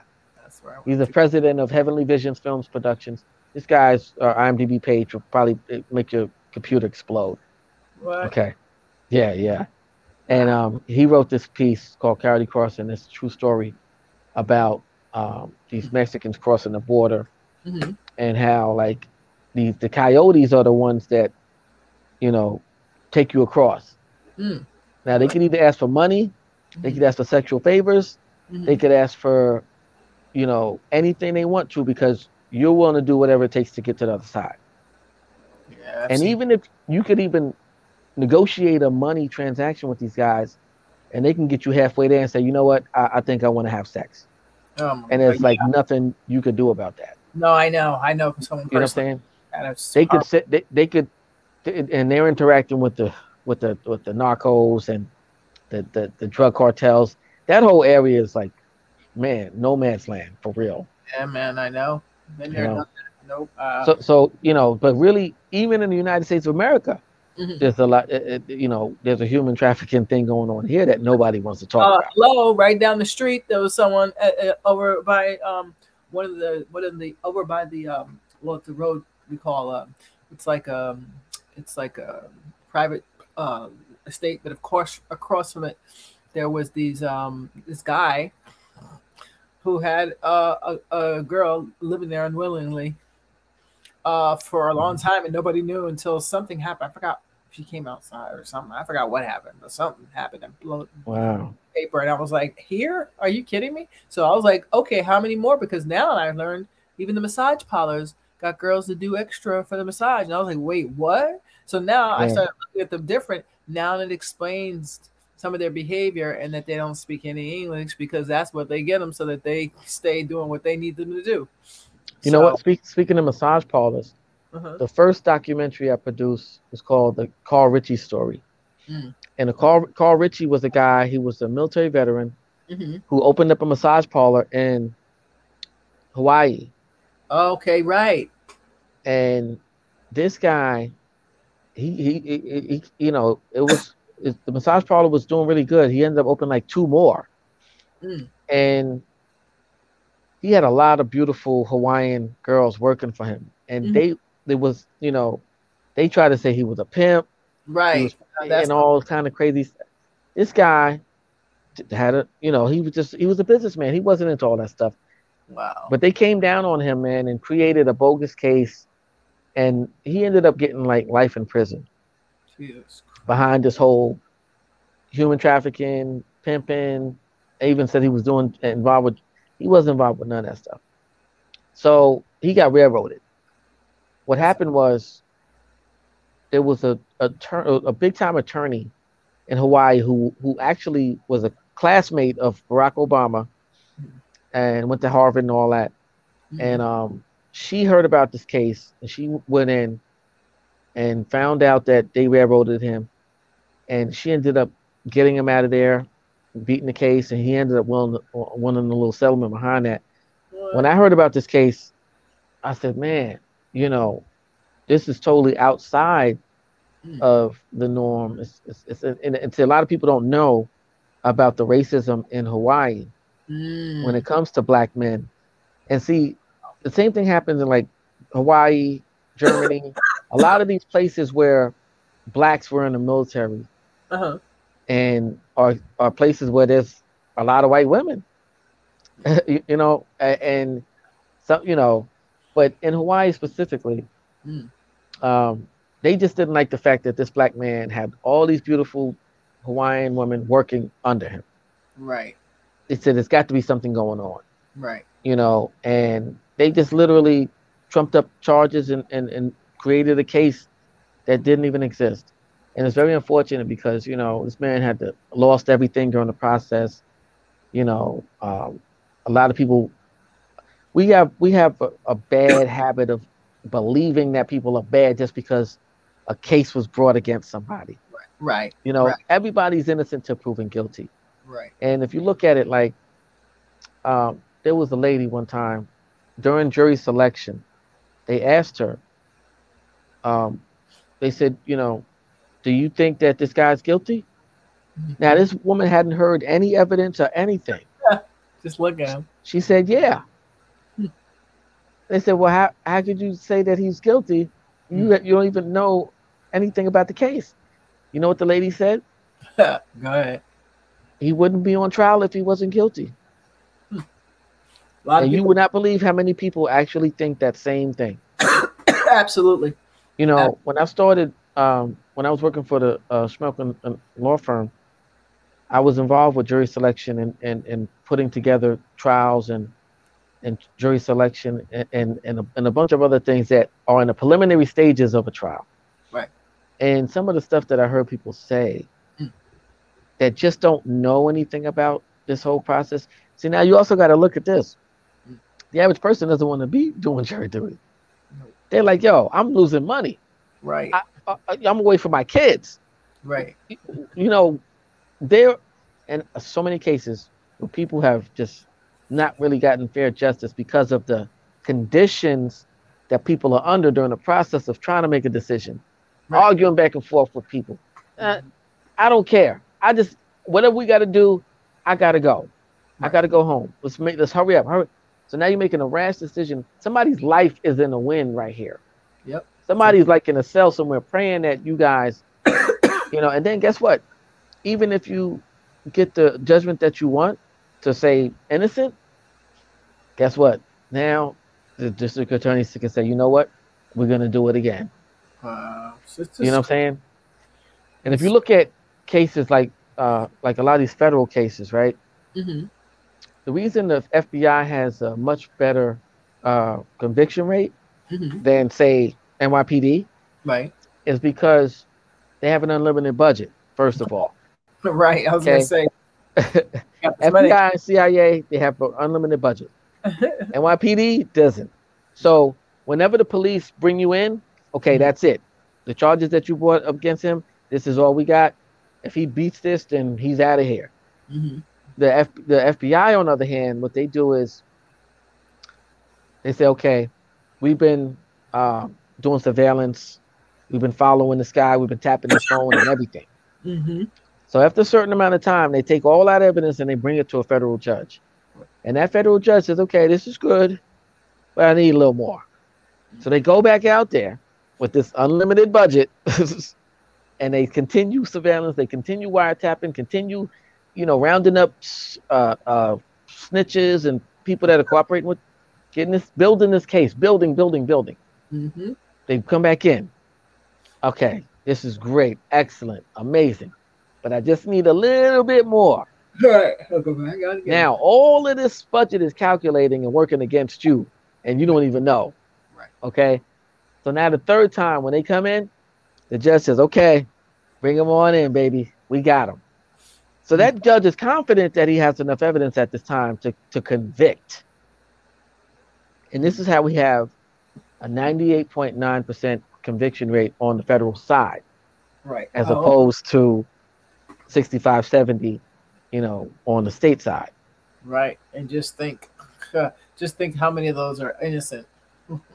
Oh man, let me tell you. See, the worst thing about the federal side is, man. Oh man, it's technical, and it gets political too, in cases. Mm-hmm. You know what I'm saying? Mm-hmm. It's much easier to deal with a state case. Yeah. Than a federal case, man. Yeah, absolutely. Much easier. Wow. Well, wow. I've been so enlightened today, between the law and everything. It's just amazing. So I hope my viewers out there, hope you guys are listening and paying attention. I see you out here. You're still, some of you still staying with me. We appreciate you. Oh yeah, everybody, man. Like, and if I'll come back if anytime. if this happened to me before where so many questions had occurred after my interview that they use those questions for the next interview. I will check to them. If there's more, we gotta have you back again because you're just amazing. Your wealth of information and knowledge. So that's everything. It's everything. So I appreciate you so much. I know everybody's got some point. Okay, we gotta go. I appreciate. No. We got 15 minutes left. 15 minutes. Oh, we can do 15. We can knock out 15. So what's the last thing? What did we get? Justice producing. In the future, what does that look like right now with politics? Anything special you're going to be doing? Well, ultimately, philanthropy is my goal. Mm-hmm. And when I say that, I mean really being really hands-on at getting funding to places and entities that really need it. A lot of people, they say, okay, yeah, we raised $2-3 million over here. Nobody knows where this stuff went to. Look at the Black Lives Matter situation. $6 million. Okay, that is crazy. How, $60 million? All right, that's a whole nother conversation. That's a whole nother show because that's like, yeah.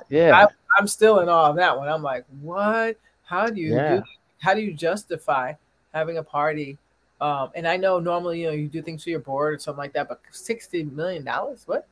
That's just ridiculous. It's an insult to the people. Actually, is what it is. No, big time, man. It limits me that the bigger organizations get away with stuff like that so much, and then little ones, they go and scrounge for every penny and say, "Where's $1? Where's $2?" And you're like, "Yeah, man." It takes a salary. What are you looking at us for? You need to go hit up those people over there to make $50 million. You need to hit up because that's where they're being shady. But that story just never resonated with me. It put a bad taste in my mouth. And I don't know. I'm a funny person when it comes to BLM. I love the cause. Is the original cause. But when I realized, to me, in my opinion, it's not dedicated to helping Black men's rights as it is for maybe LGBT, the other community's rights. Yeah. No, let me tell you that. Yeah. You know what? Like even before that, my thing is, y'all didn't take none of that money and even help the mothers of the movement who lost, children to police brutality. No. Eric Garner, Amadou Diallo, these are the mothers of the movement that y'all based this whole thing around, and y'all didn't even straighten them out. Nope. You know what I'm saying? Who was y'all raising this money for? Because it definitely didn't go. Like, there really needs to be what they call it, a congressional hearing based around this particular situation. Like I don't even know why, but you know what? I think that there's some people that receive some of this money that nobody wants to talk about. That's exactly what's going on. There it is. And I heard Biden got some of that money. I would not shock me.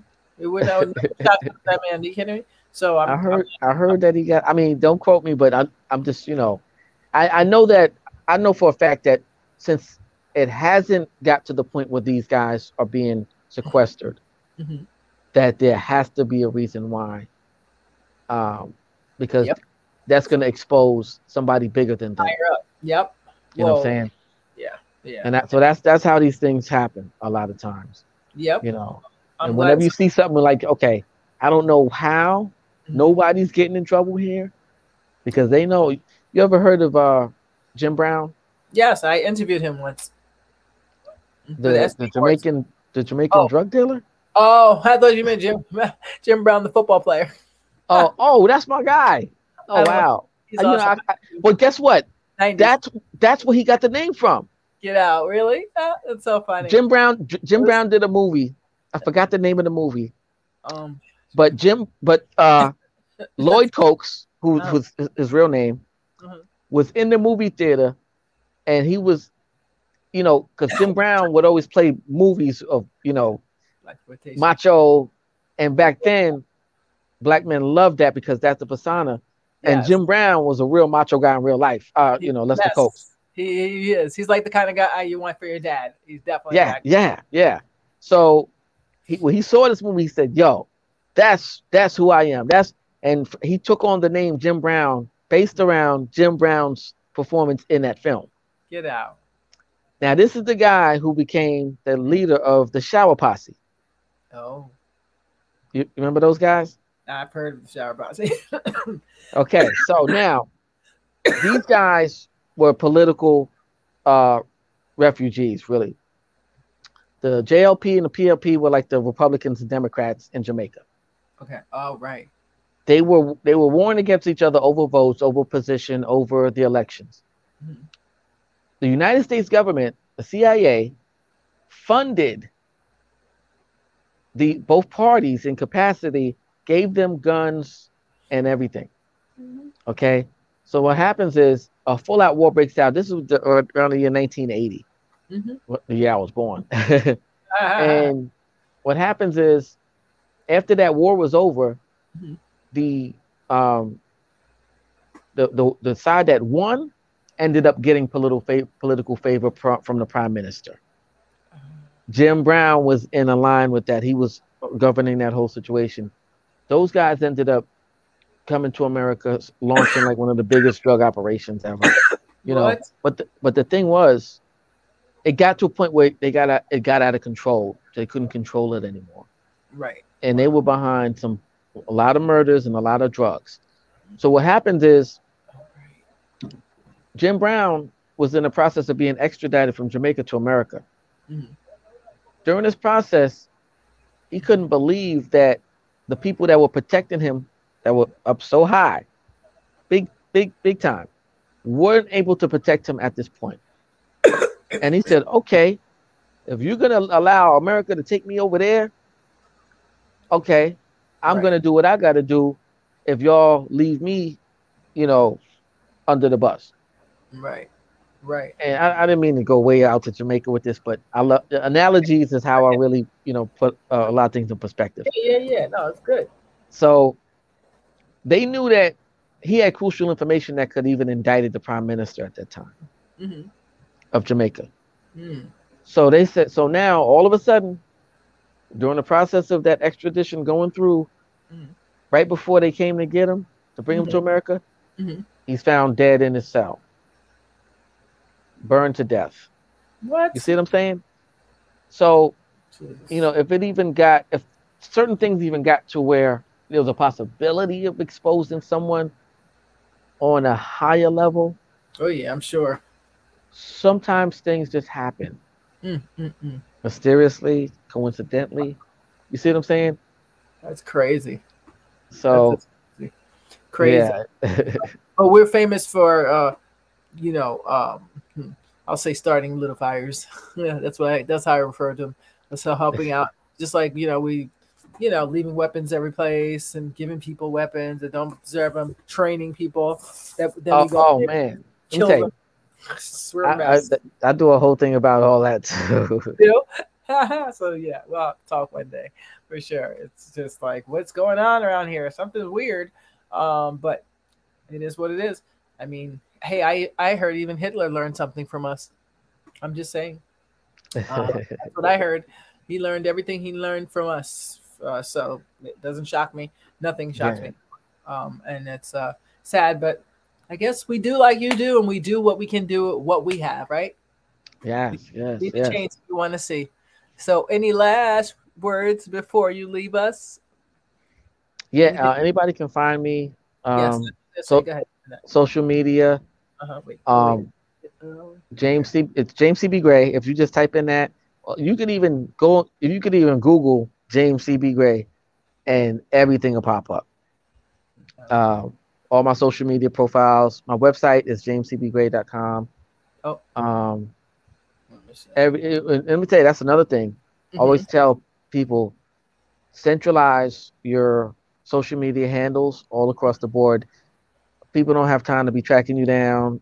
That's true. I realize that after the fact. You're right. That's why, and I always encourage people, before you create some crazy website name that's so long that nobody can remember it, try to shorten it. Try to just keep it down to whatever it is. Like if your name on Facebook is Chris the Barber, guess what? Instagram, Wiki, all of Twitter, it should always be the same. Okay. So you don't, and I've always been like that. Kept it James CB Gray, everything. Thank you. I'm gonna take that advice. You're a wealth of knowledge. And let me tell you, when you start to when it registers on Google, the more they're the same, the more alignment it is, and the what's the name of that algorithm picks it up even better. Okay. You know what I'm saying? It's up. Awesome. That's all across the board. James C. Everything is everything. Okay, so that's awesome. WhatsApp, everything is James CB Gray, all centralized across the board. Okay, thank you for that tip, because that's something I think I need to check that out. Make sure I got that right, because I have host Tanya Cooper on the Town with Tanya. Yeah, I'm like the film that I'm producing right now. It's called The Hit Boys Redemption. Ooh. And all across the board, we got all these different profiles. All Hit Boys Redemption, all across the board. So it really locks it in. It cements it right in algorithms and it establishes it inside of your Google profile. Wow. Once you claim your Google profile, right, you start to enter algorithms, without you even working it. You know what I'm saying? Right. Okay. So my Google platform is crazy right now because it's just so centralized. Wow. I love it. Thank you for that. That's the best tip I think I got all week, all month, actually. and free. So guys, if you heard that part, you got extra gold tonight. I appreciate you. Hey, Rich. So I'm just gonna say hi to some of the people out here. Rich, Yvonne, Grandma, I saw you somewhere. And I think I saw Gina. Did I see Gina? I see some of you. Some of you I can't see. I don't know why, but it's okay. I appreciate you for taking the time to watch. And Richard, I see you hopped on. I know you had to get in here after work. No problem. Thank you for the introduction. I appreciate it. You always have beautiful people with beautiful spirits. I don't know how you do it, but you're just a wealth of walking spirit, good people. Everybody here should just. That's Richard. Richard Adamson. Yo, Yes. tell Richard, say what's up, man. That's my guy. Richard is an amazing Yep. He just dude, man. I mean, he's like a brother. You know, yes. it's funny. He was really tight with my sister too, man. And my Oh, sister was going through some stuff, and he was there for her, man, praying for her and everything. oh You wow. know, like Wow. Richard, me and him go back. He knows my grandmother, like he knows my whole family. Wow. You know, like that's like a real brother, man. Wow. Yeah, Rich You is a know, so beautiful person, and he's I call him one of my co-producers sometimes because he books guests for me and helps me out. So he's awesome, and such a giving person, always giving. I tell you, and being change in the community again. Everybody loves talking to him. He's great at counseling and great at being an elder. So we appreciate you, even though I yeah, still miss your music. yeah. I still miss that music. But yeah, so thank you guys. You guys have been awesome hanging out with this long. I see you guys didn't even drop off, so that's amazing. Thank you. I mean, how could you? You're getting free information from literally, walking human, not thesauruses, who has a wealth of information on things that will change or save a life. So anybody who turned, oh well, you missed a lot. You missed a lot. That's all I can Oh, say. you'll also if you go to any of my social media, Facebook, Twitter, Instagram, Uh-huh. you'll see I post Black History Facts 365 days of the year. Wow. And Yes. I've been doing it for 11 years now. The only day I actually missed was one day when Donald Trump had me arrested. And Really did. yeah. I was actually the first person I was the first person he had arrested when he came in office. Uh-huh. What happened is Wow. when Barack Obama was in office, Uh-huh. one of the Supreme Court justices had passed away, Uh-huh. and Barack Obama wanted to submit another Supreme Court justice immediately. Mm-hmm. So Congress said, no, you got to wait till the end of the next quarter to do that. Wow. The same exact scenario happened with Trump, and they let him appoint one immediately. That was a strategic implementation because the quarterly session Mm-hmm. would give the opposition enough time to develop a strategy. Mm. You know what I'm saying? Mm. So by not allowing Obama to do it and then letting Donald Trump do it, that was like, a double-edged sword.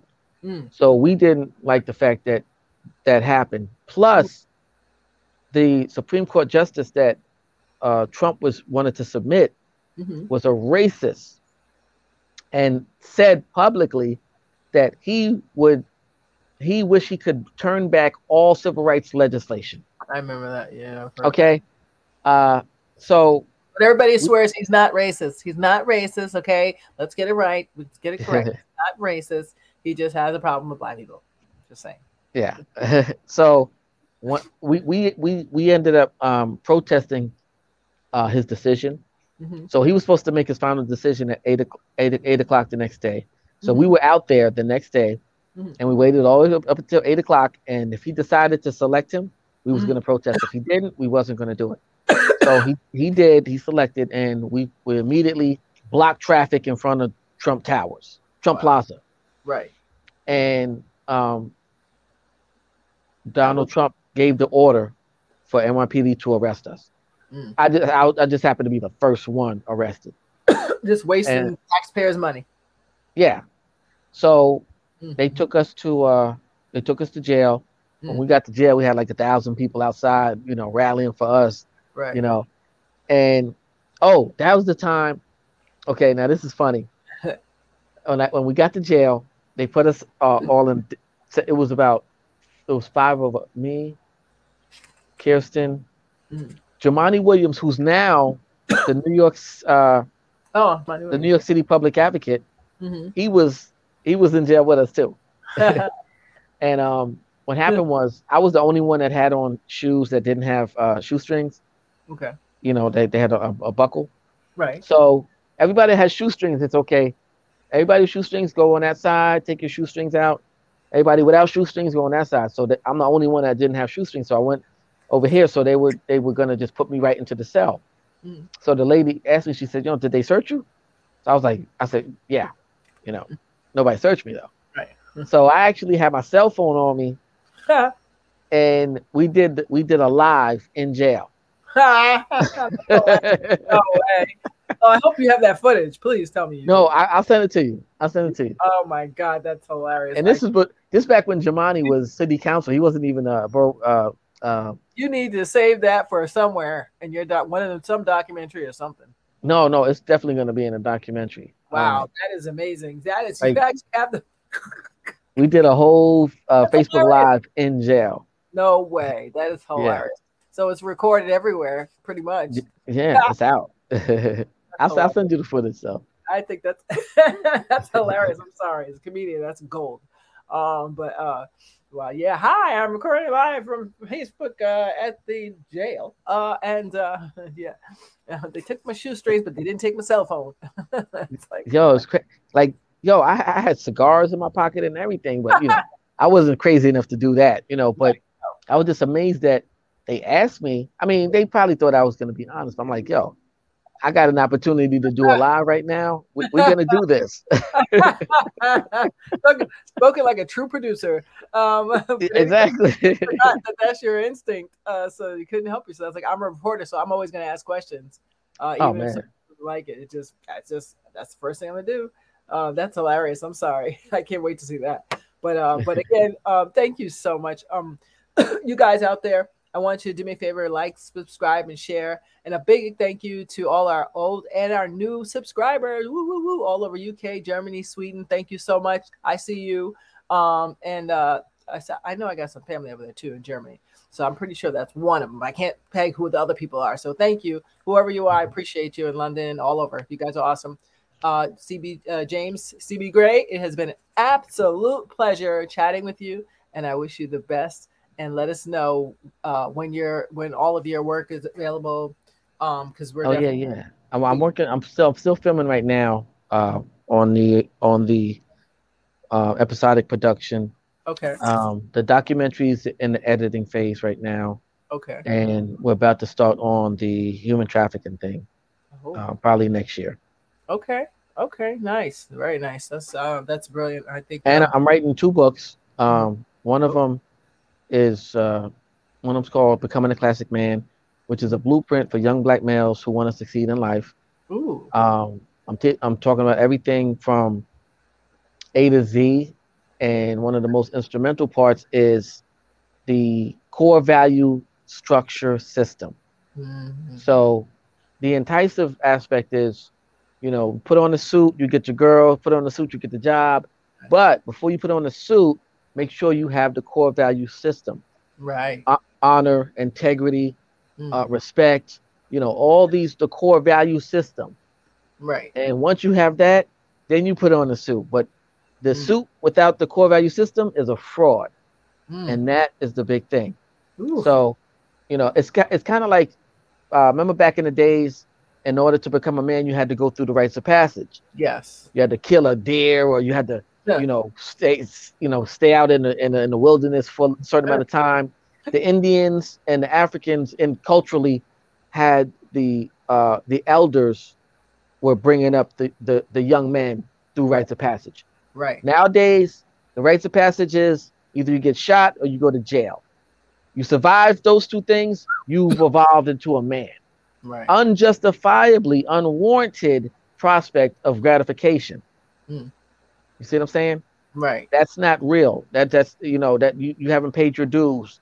No. Okay, now instead of being out in the wilderness or killing that lion or whatever, now phasing over from a boy to a man is embodiment of these characteristics and proving that you have what it takes to be a good man.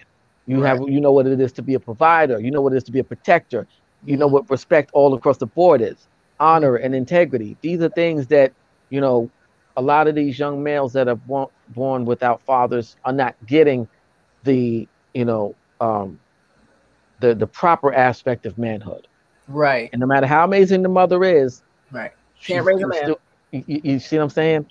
This is why I'm always talking to brothers about mentorship and volunteering their time to reach out to somebody in some capacity that's going to touch them and give them something. Might not be everything, but it's something's better than nothing. Yep. You know, a month. I was very blessed to have mentors, man, amazing mentors like Reverend Al Sharpton, Yes. Ozzie Davis, Yes. Lou Myers. These people that took me under the wing and believed in me and helped me because they knew I was gonna do the same thing and pay it forward. Mm. You know what I'm saying? So Mm. that's why I'm always advocating for, you know, brothers. Even if you don't have no kids, you could be a mentor. Right. You know what I'm saying? Exactly. So, you know, so much needed. Yeah, I can't wait till that book comes out. Hurry up and get it done. I mean, you got so many things. I know it's hard because I'm, you know, I Time try. management. Sometimes I don't even have time to write like I want to, Right. you know. But it's coming there. It's coming. You know, I got a good publisher and everything waiting on it.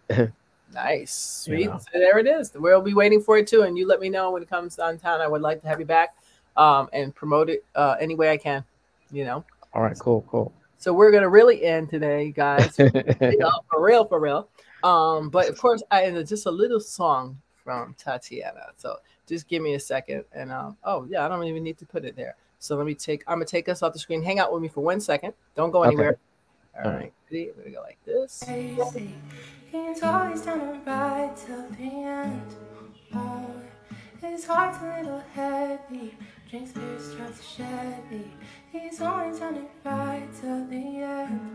Oh, just tell me when you want it. I got it. Oh, just tell me when you